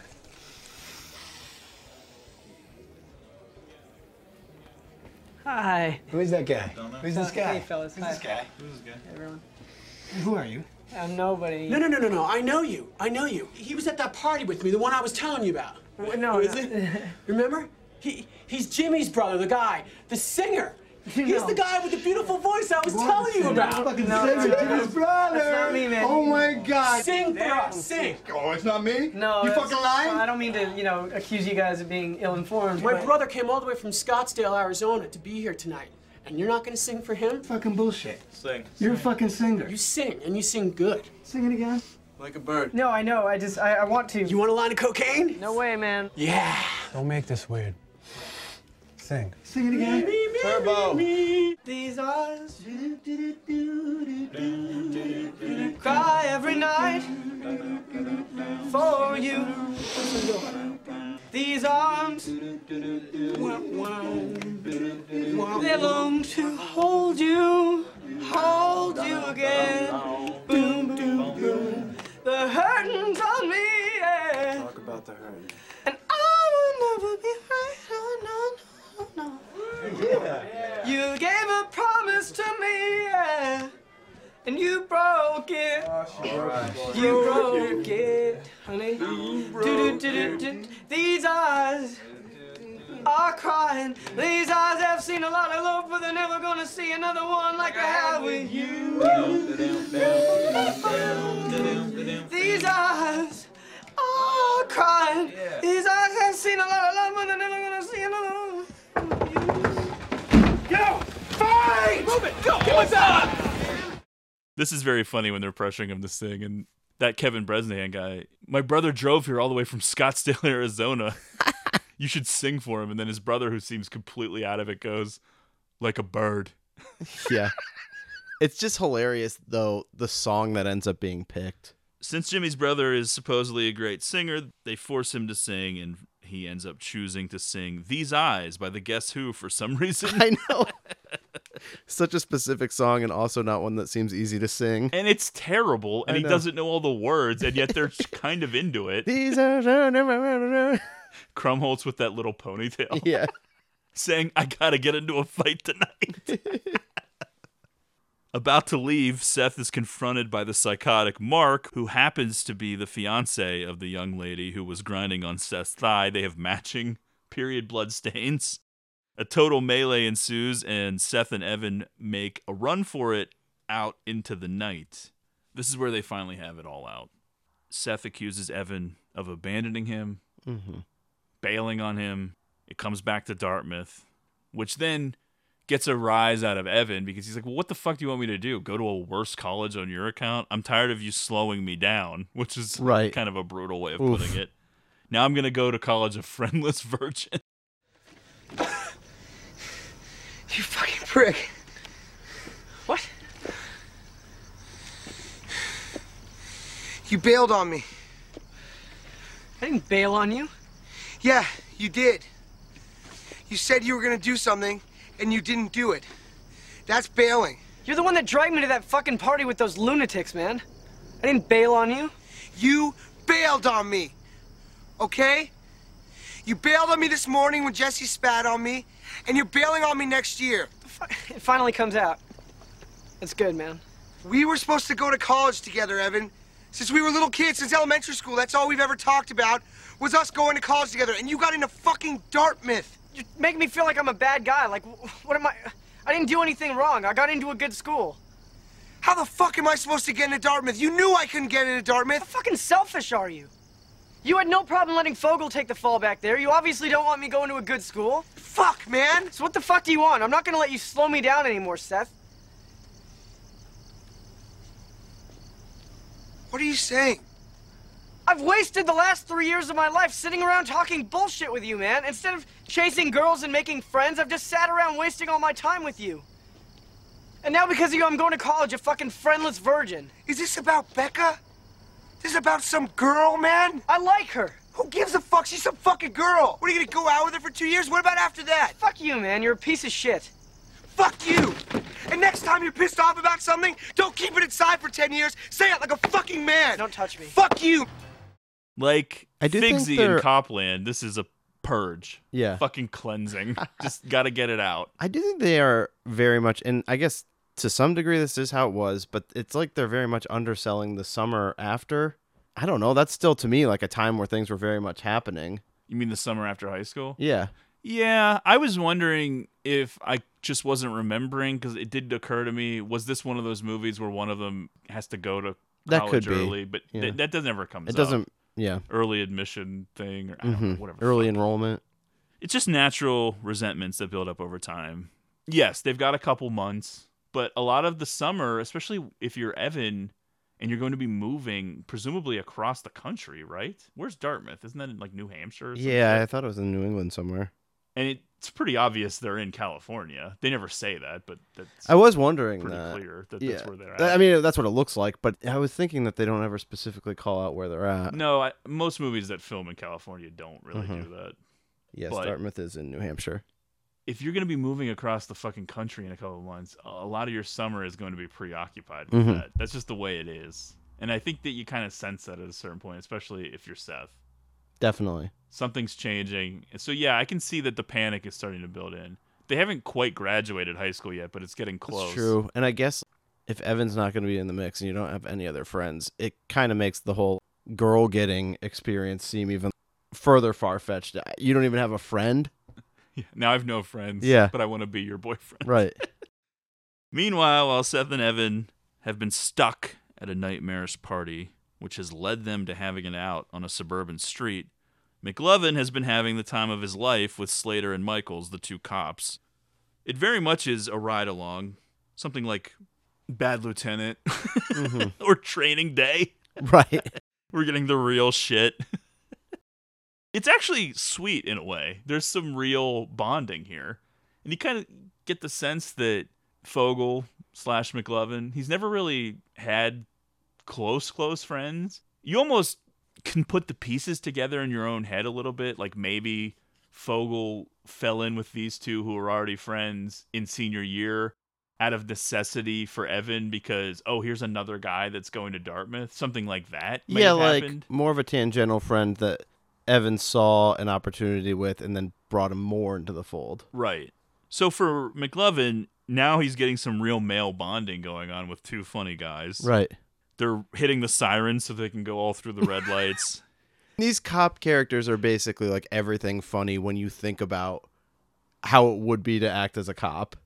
Like if you could just do these fucking things. And if you didn't give a shit at Right, all. yeah. McLovin's like, I'm ready to answer your questions about the robbery. And they're like, they're waving him off. Yeah. Michael's case closed. Yeah. They're not even considering trying to figure anything out. Of course. Right. There's no way we're going to find out who did this. McLovin's like, it was just one guy. Slater's like, one guy? How are we going to find one guy in a whole county? Yeah. They take a call that happens to be at a bar because, of course, you want to go to a bar every time you can because you can get a free beer out of it. It's this crazy homeless guy that ends up knocking himself out, but it kind of looks like McLovin did it, so they treat him more like a hero. And then in one of the great scenes of the movie, they're sitting at the bar after the fact. They actually have the guy I know. sitting next to them at the bar, like handcuffed and unconscious. Just sitting there drinking. Watching the friggin' security tape of him getting punched. Yeah, them watching that video super hilarious. But then again, little under the radar, subtle lines, especially from Seth Rogen in this scene where they're just having this conversation. They're talking about Slater's first wife, who they refer to as a whore, and then they're talking about the second wife.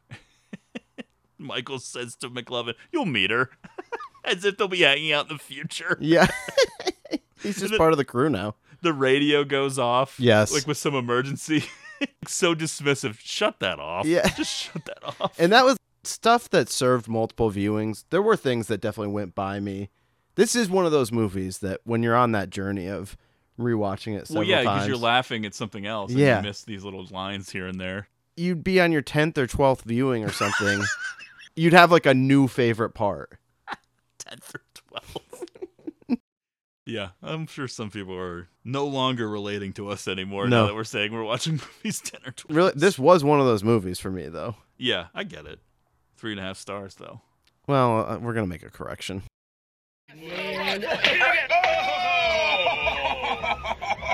Legs lifted off the ground. Oh my God, that is bona fide badass, man. Oh, you gotta keep that tape, Lovin'. It is badass. It really is. Really? Oh, yeah. Oh, don't you guys like need it for like evidence? The only thing that's evidence of is you can take a hit like a champ, man. Seriously, take that. Are there any ladies we'd like to show this tape to? You don't want to be a chick in a bar, man. Seriously. That was a major turning point in my life is when I realized that. You got to go to other places. You got to go to spin class, a farmer's market, pumpkin patch, given the time of year. Just somewhere social, non-threatening, you know, something like that. I met the missus at paintball. Yeah, shot her in the neck, and we just hit it off, you know. My first wife, who is a whore, by the way, where do you think I met her? A bar. A bar. Was this bar? Was this bar? Yeah, it was this bar. Bought her a Binions, complimented her on her tote bag, and next thing I know, she's putting her mouth around the tip of my penis. You don't have to tell me that. Right in there. She opened up my world sexually. On our wedding night, we had a group sex. I wasn't involved in it, but I could hear it through the wall. She was amazing. And then it was exactly 23 months later that I found out that she was an actual whore. We discovered her on the street. Yeah. I'm sorry. She was bad. Fucking boring bitch. But you got a new wife now, so... Yeah.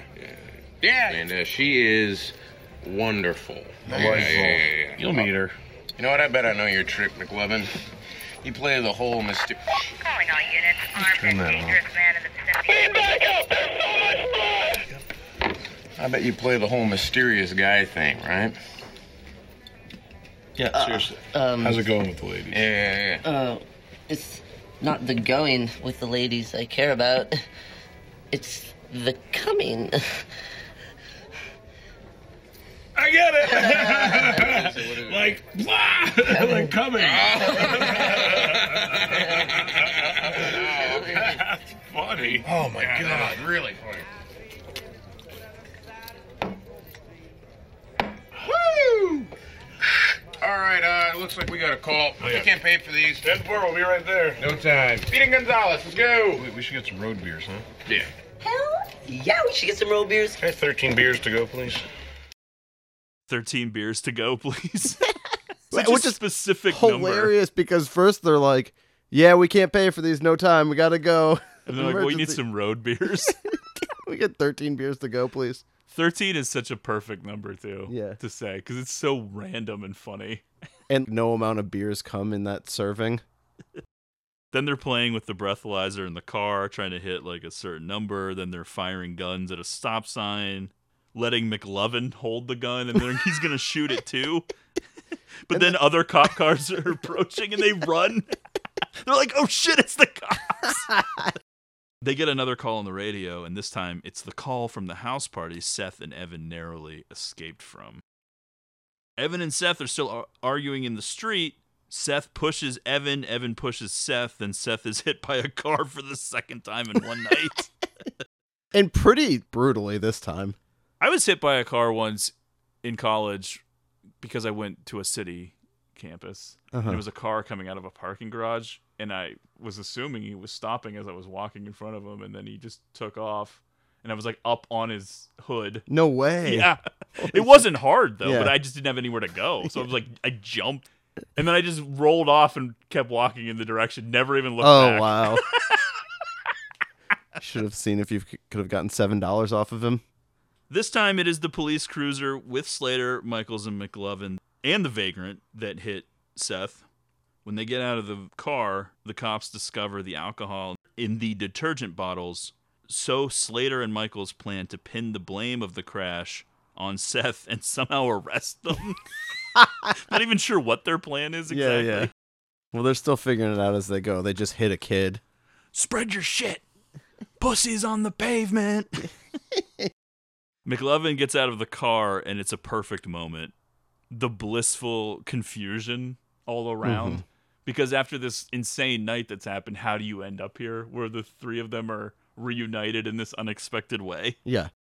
Evan makes a run for it in one direction while Seth and McLovin grab the alcohol, which McLovin still has, and take off in the other direction.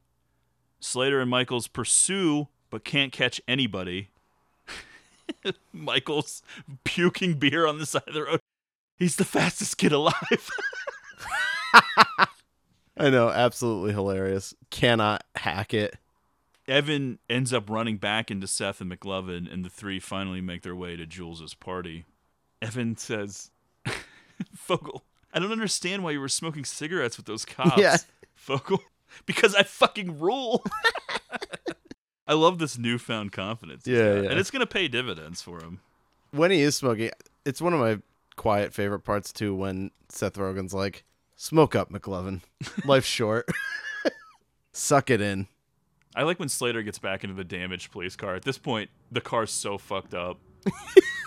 They kick the windshield out because it broke when they hit Seth. And then the vagrant in the back seat regains consciousness and like freaks out. Slater looks back and screams. And then they just let him out. They're like, get out. Arriving at the party, McLovin inadvertently reveals that he and Evan will be rooming together at college, further adding to Seth's discontent towards Evan. Yeah. Shades of things to come with McLovin's newfound confidence because he's like mocking Seth. Like, yeah, why don't you go cry Fogel, about you're it? living with them. Big fucking deal. Get over it. And then when Seth storms off, he says to Evan, we should have never had to hide our arrangement. Which is such a weird way to put it. I know.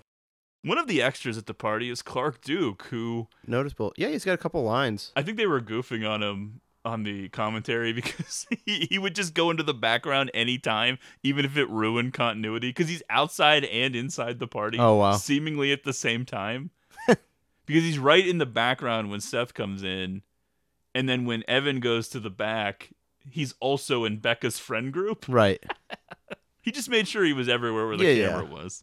Inside the party, our trio go their separate ways. Seth feels like a conquering hero, walking in with the booze, and his stories of the night's beloved. misadventures are absolutely killing. Yeah, well, that part rang true.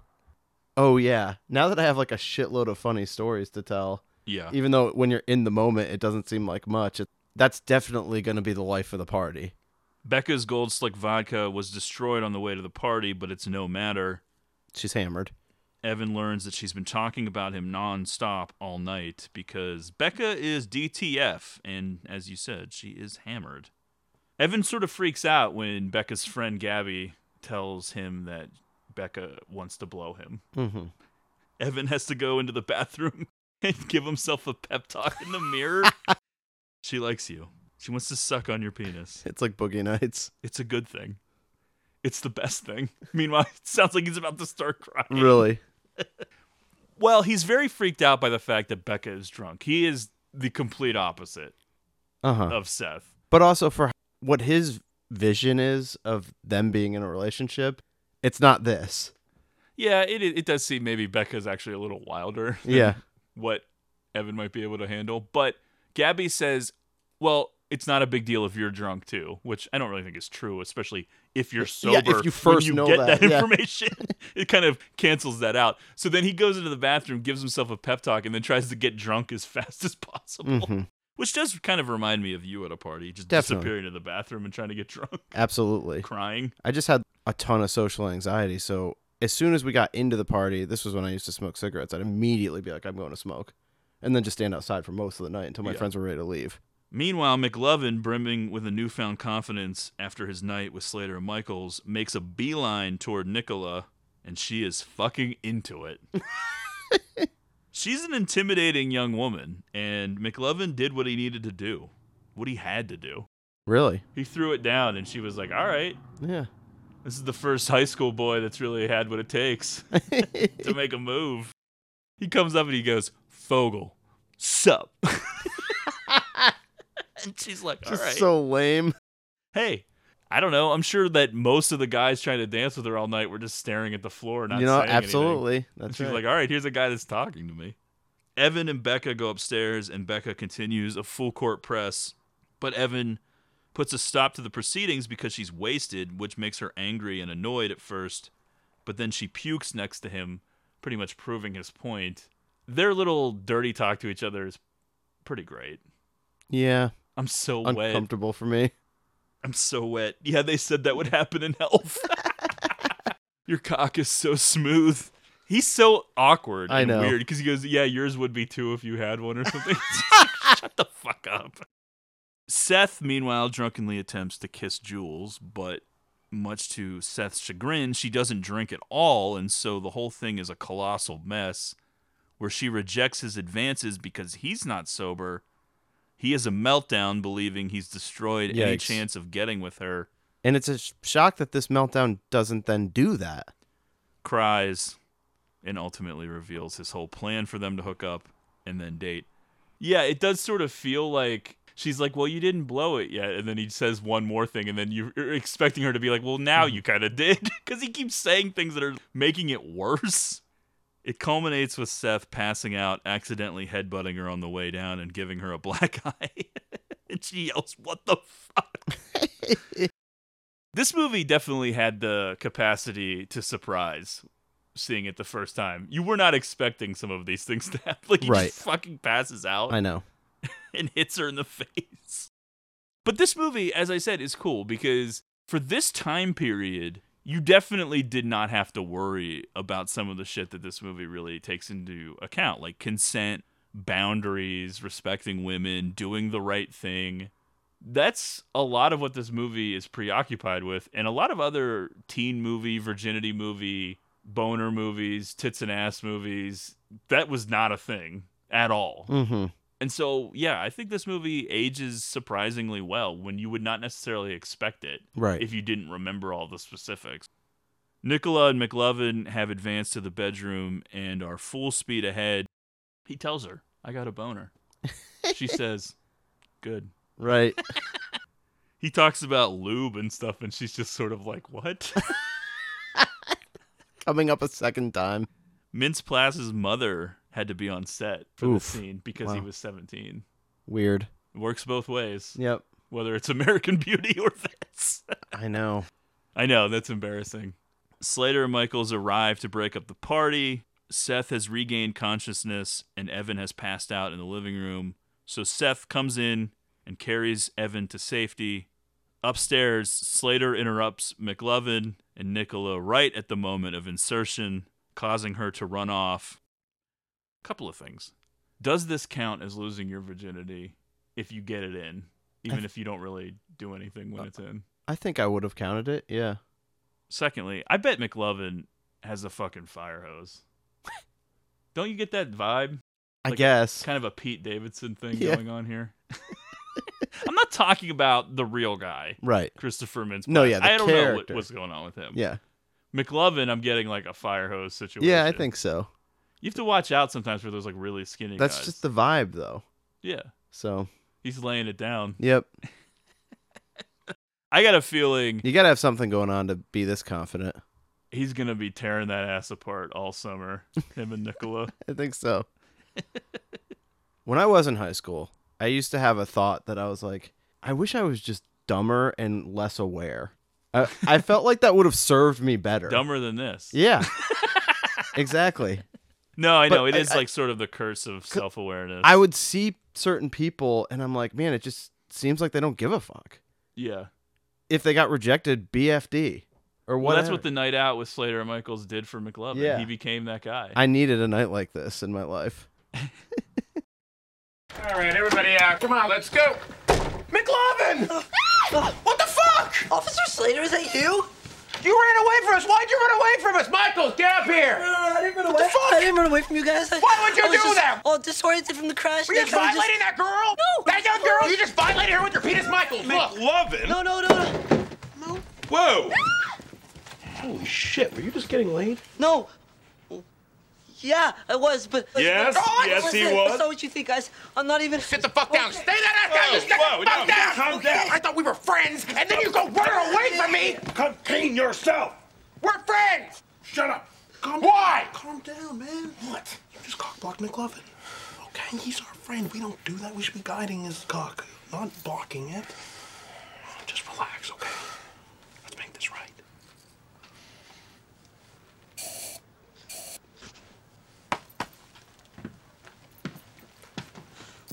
Wait, what are you guys doing?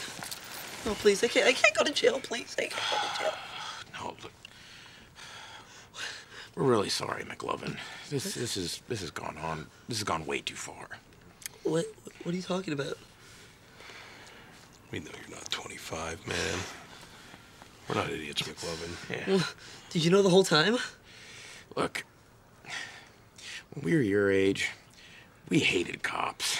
When we saw you in the liquor store today, I guess we saw a bit of ourselves, you know? And, we just wanted to show you that, you know, cops can have a fun time, too, you know? You know, in a way, I think we wanted to show ourselves. Also, I'm really sorry that I blocked your cock. Apology accepted. Seriously. Oh, that feels good. Oh, it feels so good. I missed you guys. I just wish we could make it up to you somehow later. Well, do you think you can do me a really big favor? What is it? Anything. Name it. When Slater initially busts into the room, he's like so angry at McLovin for leaving them. And he's like freaking out. And then Michaels has to come in and calm him down and point out that they cock blocked him. Right. We should be guiding his cock.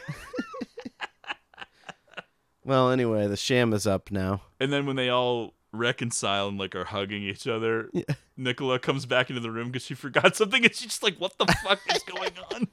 But like, I don't know, from her perspective, wouldn't you be like, this guy is cool? Well, they sealed the deal. Yeah, I know. Even though it doesn't really, the continuity doesn't make sense, Right. but she's probably like, what the fuck is going on? I know, that's the thing, the mystery of it all. Slater and Michaels apologize and reveal they knew all along that McLovin is not really 25 and has a fake ID. Their way of making it up to him is to drag him out as if he's some kind of a wild criminal and they're arresting him and really making a big deal about it. Mm-hmm. They're like, you're going to get so much ass. Even Jules's little blonde friend is kind of like, wait, Whoa. what the fuck is going on? And then Nicola's like, we were going to go to Hawaii together. And she just like looks at her like, wait, what with this guy? Right. Even Clark Duke gets a line. Yep. Wow, Fogel's a badass. Yeah. But I do love the little interruption to them dragging him out after when they're like, he's crazy. Jesse spits on the cop. He's like, you fucking pig. And then Slater hits him in the face with a nightstick. I know. And then they just Vengeance. act like, oh, back to arresting Fogel. He's crazy. The infamous Fogel. Together, the three of them have a solution to explain the damaged cop car, where they just take it to a parking lot and do donuts and then crash it and set it on fire. They're like, all right, we're going to come up with this story, and then you're going to sign a report saying that this is what you saw. McLovin, can we shoot at it? This is so great. I know. I don't know. Can you? As he takes his gun out and hands it to a kid. Empties the clip on it. Tight. Seth and Evan make it to Evan's house, where Seth reveals that he saw Evan's housing forms weeks ago, and so he already knew Evan and McLovin would be rooming together. and they both express fear and uncertainty over the future. And this is where Evan is saying, I didn't really want to have to live with Fogel, but I'm just too afraid to live with people I don't know, with strangers. And they're kind of coming to grips with it, what's going to have to happen. And it's painful. And his anger about Fogel and Evan living with Fogel is not really about Fogel. Sure. It's just misplaced emotion and fear. It's getting directed into something else. And they do have their big reconciliation, professing their love for each other. And I saw your housing, forms. So I knew you and Fogel were gonna live together, you know. I'm sorry, man. I don't know. I should have told you. I don't know why I didn't. Don't be sorry. I should be sorry. I was being a dick. I was being a big dick to you. No, listen, Seth, I want you to know I don't want to live with Fogel. I don't want to live with him.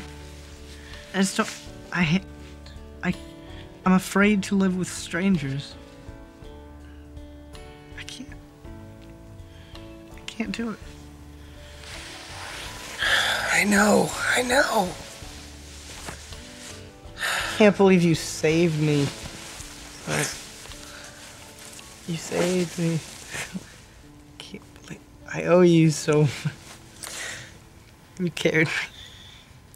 I love you. I love you, man. I love you. I love you. I'm not even embarrassed to say it. I love you. I'm not embarrassed. Love you. I love you. It's like, why don't we say that every day? Why can't we say it more often? I just love you. I just want to go to the rooftops and scream, I love my best friend Evan. We should go up on my roof. For sure. Like when you went away for Easter on your vacation, I missed you. I missed you too. I want the world to know. It's the most beautiful thing in the world. Boop, boop, boop. Come here. Come here, man.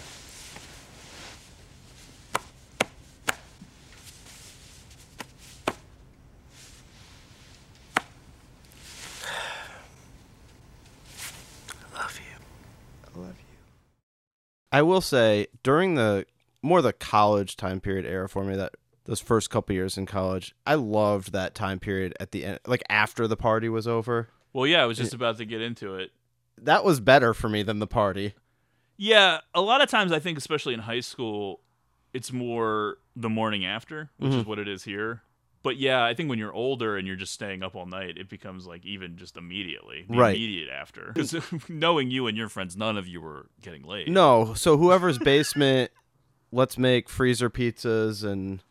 Well, we talked about this when we did Can't Hardly Wait drink a million soda years ago. Yeah. When they go to the diner in the morning. Right. And that recap. The recap... That was always the best part. Yeah. I don't know what it is, but you have some of those fun, powerful nights. It can happen as early as middle school up through college and even post-college. Like a big chunk of your life. Right. Now we're way past Once it's over, it's over. Oh, it's long over. Right. I'll yeah. never have fun again. No. But you have those big, fun, powerful nights, and then the next morning or whenever, the recap time, there is a real feeling that something has changed. Even if it really hasn't, but you know what I mean? Something happened last night. Even if it didn't happen to you, it could be my friend, he liked this girl for 2 months, and then she finally talked to him, or whatever. Something happened, and now we all feel different, and now something's changed. Right. It's great when it happens directly to you, but sometimes it's more of just a general, that was fucking crazy. Can you believe this guy did that, or this girl did this, or these two girls fought, or whatever, anything, and then you talk about it for weeks or months. Yeah. Well, I had several have to run from parties that got broken up by cops. Oh no, it's the Cubs. Those were always funny stories because you'd end up running into people in bushes hiding outside. Everyone trying to make their way back somewhere. Seth and Evan go to the mall where they happen to run into Jules and Becca. Becca is buying Jules a new comforter since she ruined one with vomit. Mm-hmm. Becca and Seth both have to make apologies for their drunken behavior the previous night, and the boys pair off with the girls. I think we get a couple great Michael Cera moments all right in this end mall sequence. One, the pants too tight thing. Just way too tight. It's like a division symbol, which is a great joke. But then also when they're talking about Jules, and he just goes, your eye. Yeah, because Seth is kind of beating around the bush a little bit, and he just goes, your eye. I'm really sorry about that. I can't believe I actually did that. So I feel bad that I'm making you buy me a new one. It seems like ridiculous. No, I have to. It's cute. Oh my God. Do alcoholics get hangovers? Holy shit, holy shit, holy shit. That's them. What the fuck do we do, man? Don't stop. Hey! Hey! Hey. How's it going? Hey. It's so good to... How are you feeling? I felt better, but I'll be fine. How about you? Okay. Did you have fun last night? You know, I actually don't remember much. I don't remember anything. So weird. Nothing. I didn't puke on you, did I? You didn't. I remember that I avoided it. It whizzed right by me, and I said, stay away from me, you know? I'm really sorry about everything last night, and I just... Thank you for being such a nice guy about it all. Oh, that's okay. You know, at least you don't have a black eye from it. That looks terrible. Yeah. You look great. You don't look terrible. It's just like a bad bruise. Everything's great, just from this, just like right there. Your eye. Yeah, your eye. Everything else is great. But seriously, I acted like a fucking idiot last night. You don't deserve that, so I'm sorry. On the upside, I think you look cool with a black eye. I'm just gonna throw that out there. I don't know. Well, thank you, smart guy. Thanks. That's actually why I'm here, because I have to get a ton of cover-up for the grad photo. Oh, man. Fuck. And I'm gonna get Jules a new comforter. Oh, I have to get a comforter too for college. Oh, yeah? Yeah, I just figured I would need one. So, Seth. So, do you want to come buy me cover-up or something? I mean, you kind of owe me. Yeah, definitely. I would love to do that. I had such bad acne last year that I pretty much became like an expert on the stuff. You drove, Evan drove me here though, so. Well, I mean, I have my dad's car, so I could just give you a lift, and then Evan could take Becca home. Okay. If that works. I don't know if it's in your That route. would be fine with me. Fine, yeah. Maybe we can get some food. Yeah, I'd like that. So I guess I'll call you. Yeah, give me a call. Yeah, you have my number. I have your information, so put her there. Perfect. So, good. All right, man. Okay. Okay, guys. Becca. Bye, guys. Bye, you guys. All right, have See fun. you, Jules. Yeah, that's funny. Yeah, this is a big scene. It's very funny. There's a little bit of method to the madness, though. It isn't all just jokes for the joke's sakes, even though it's very funny, because I love the part when they're actually going to split up and they're arranging their rides home, and it becomes clear that Seth and Evan aren't going to be together now. Mm-hmm. And Seth turns to Evan and he's like, I have your information. And so put her there. And they're like shaking hands.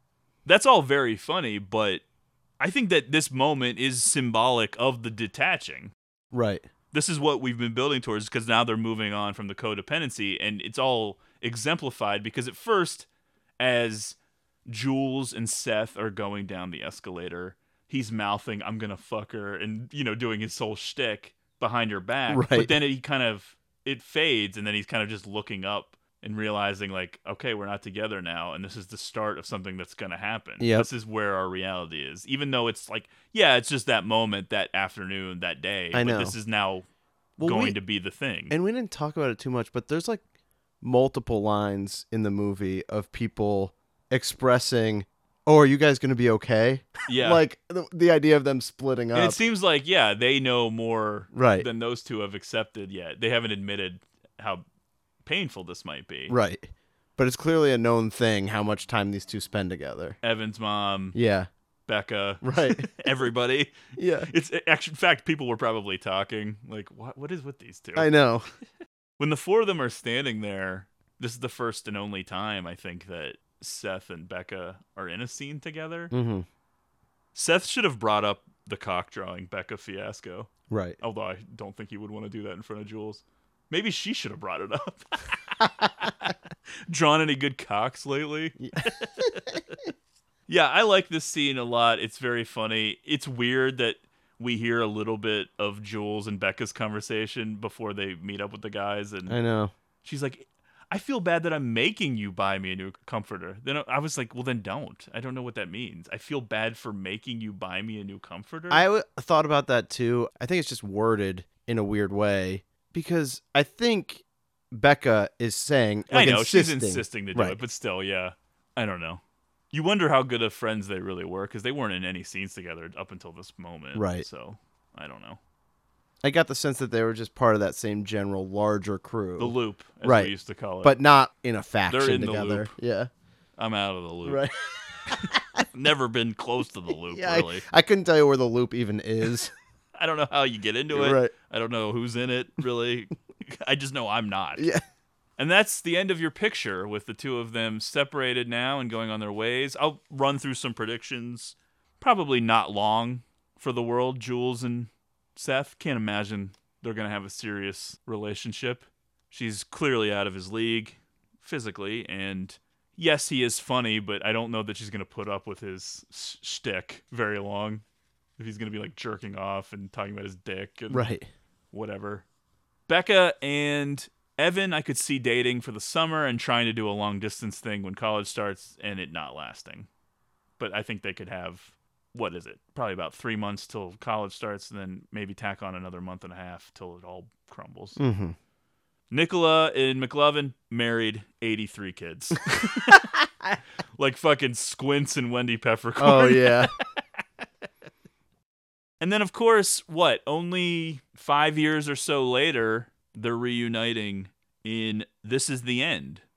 You have Michael Cera, Jonah Hill, Christopher Mintz-Plasse technically playing themselves, although not really. And they've inverted the characters a little bit, where Michael Cera's completely out of control. Right. Drugs and sex and smacking Rihanna's ass. And they set up a specific moment for the Superbad reunion where it's the three of them alone. And Michael Cera walks up to McLovin and goes, "Hey, does this Coke smell funny?" and blows it in his face. And he's like, "What the fuck? I've never done cocaine." Like freaking out.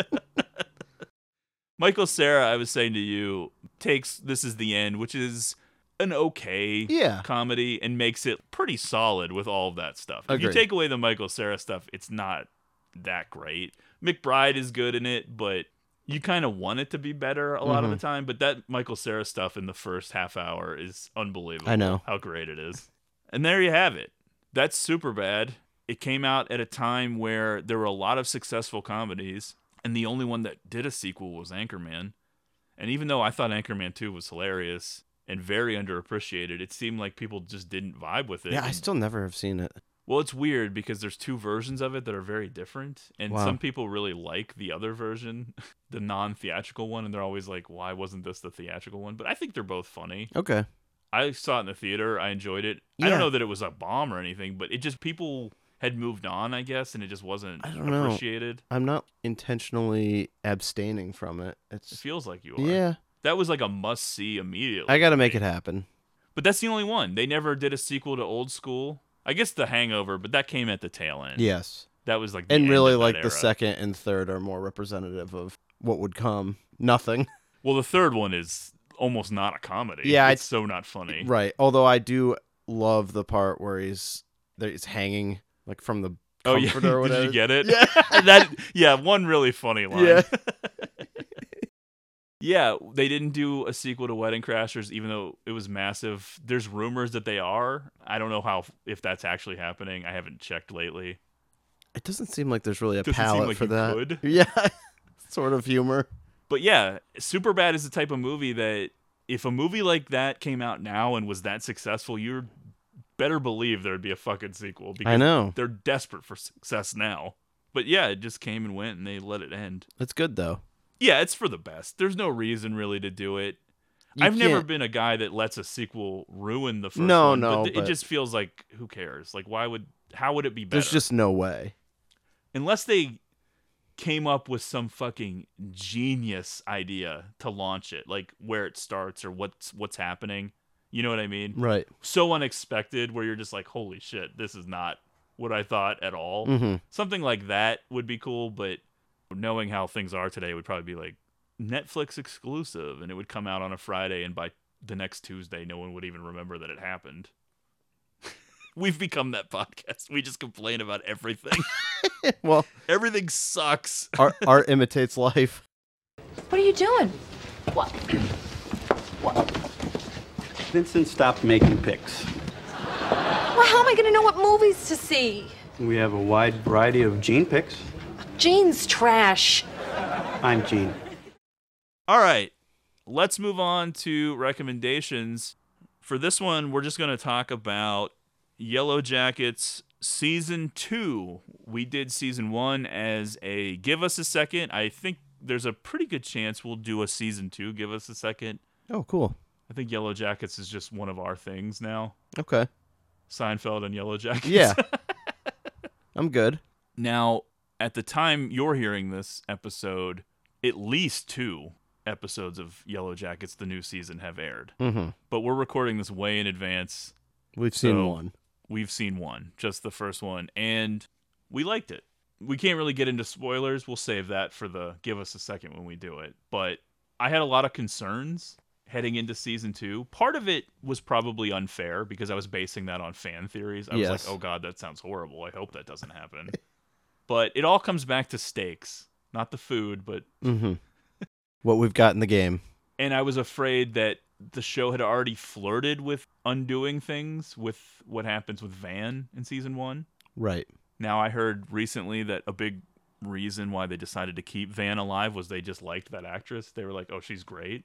Okay. Because they were going to kill her in that scene. Yeah. And then it didn't happen. Which is fine, but you can only really do that once. Right.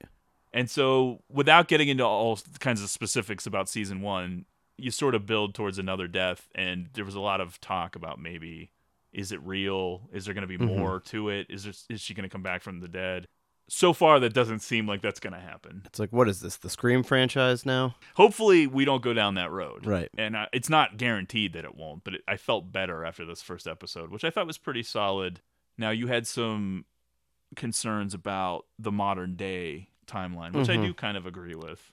Yeah, I just feel like they've set something up that it's hard to envision this ending any other way than what you would think would happen.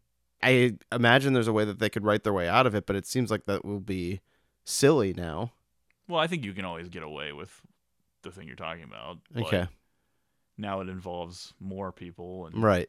Who knows? It seems like a sloppy situation. Well, it could be heading towards a darker ending to a show than you would maybe think. Well, that's true. Where everyone's dead or something. I don't know. But yeah, I would agree that some of the stuff with the modern day timeline is less interesting. And I felt that in Season 1. I think that's a point I made during that Give Us a Second. I said, I love the stuff in the flashbacks to 96, but the present day is a little less. I like the stuff with intriguing. Misty in the modern day. Yeah, and now there's a whole thing with the cult and everything, which could be cool. You never know. But yeah, I think it's safe to say that we liked it and we're happy so far with Season 2. I was back in. It didn't take much for me to get back in. You were like, man, this Papa Roach moment, I'm 100% in. And you're like, that's me in the fucking garage. Really? Got to blow off some steam. I'm already bought 9 Blu-rays for the year. I can only get one more. Papa Roach time, baby. All right. We'll keep it short with recommendations. We'll launch into our closing here. Please follow us on Twitter @GreatestPod. Email us at greatestpod@gmail.com. This is where you can reach us for anything involving stickers, listener requests, which do cost money. If you're curious about any of that stuff, you have questions, comments, concerns, just reach out. Please give us a rating and review on Apple Podcasts if you get a chance, and make sure you're subscribed to the show. Find us on Letterboxd, Zach1983, and Matt Crosby. Now, programming note, 2 episodes this week. We're about to record the second one. Big week. Big run-in towards One Trashy Summer. We were overloaded with listener requests, which is a good thing, which means people are supporting the show and are interested in the show, which is blowing our minds on a daily basis. Absolutely. But we still wanted to cram in some of our own picks, too, so very busy time period out of nowhere. So hold on. It's always how it happens. We'll see how it goes. Maybe by the end of this stretch, you'll be like, enough, please, take a break. Too many episodes. But we'll see. Anyway, thanks so much for listening, and we'll talk to you in a couple of days. I guess I'll always feel the same. Love is strange. Oh, P.S. I love you, baby. I wouldn't have it any other way. As long as there's been a night and day, it's been you and your crazy ways. I love you long as I can remember. Your precious love's burning ember. Together, baby, how can we lose? Always been to my baby. A long time friend, been a long, long winter glad we're lovers again. Way back long ago we made a vow. I don't quite remember now, but it is, yes, I love you, baby. I'm pledging my heart in you once again, just to be your man. Give us some kind of chance, 'cause I love you, baby. I love you long as I can remember. Precious love's burning ember. Together, baby, how can we lose? We are united, baby. Long time lovers, no need to fight it, but we discovered.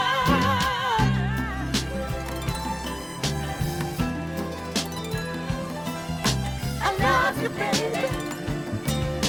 I love you, baby. I love you, baby.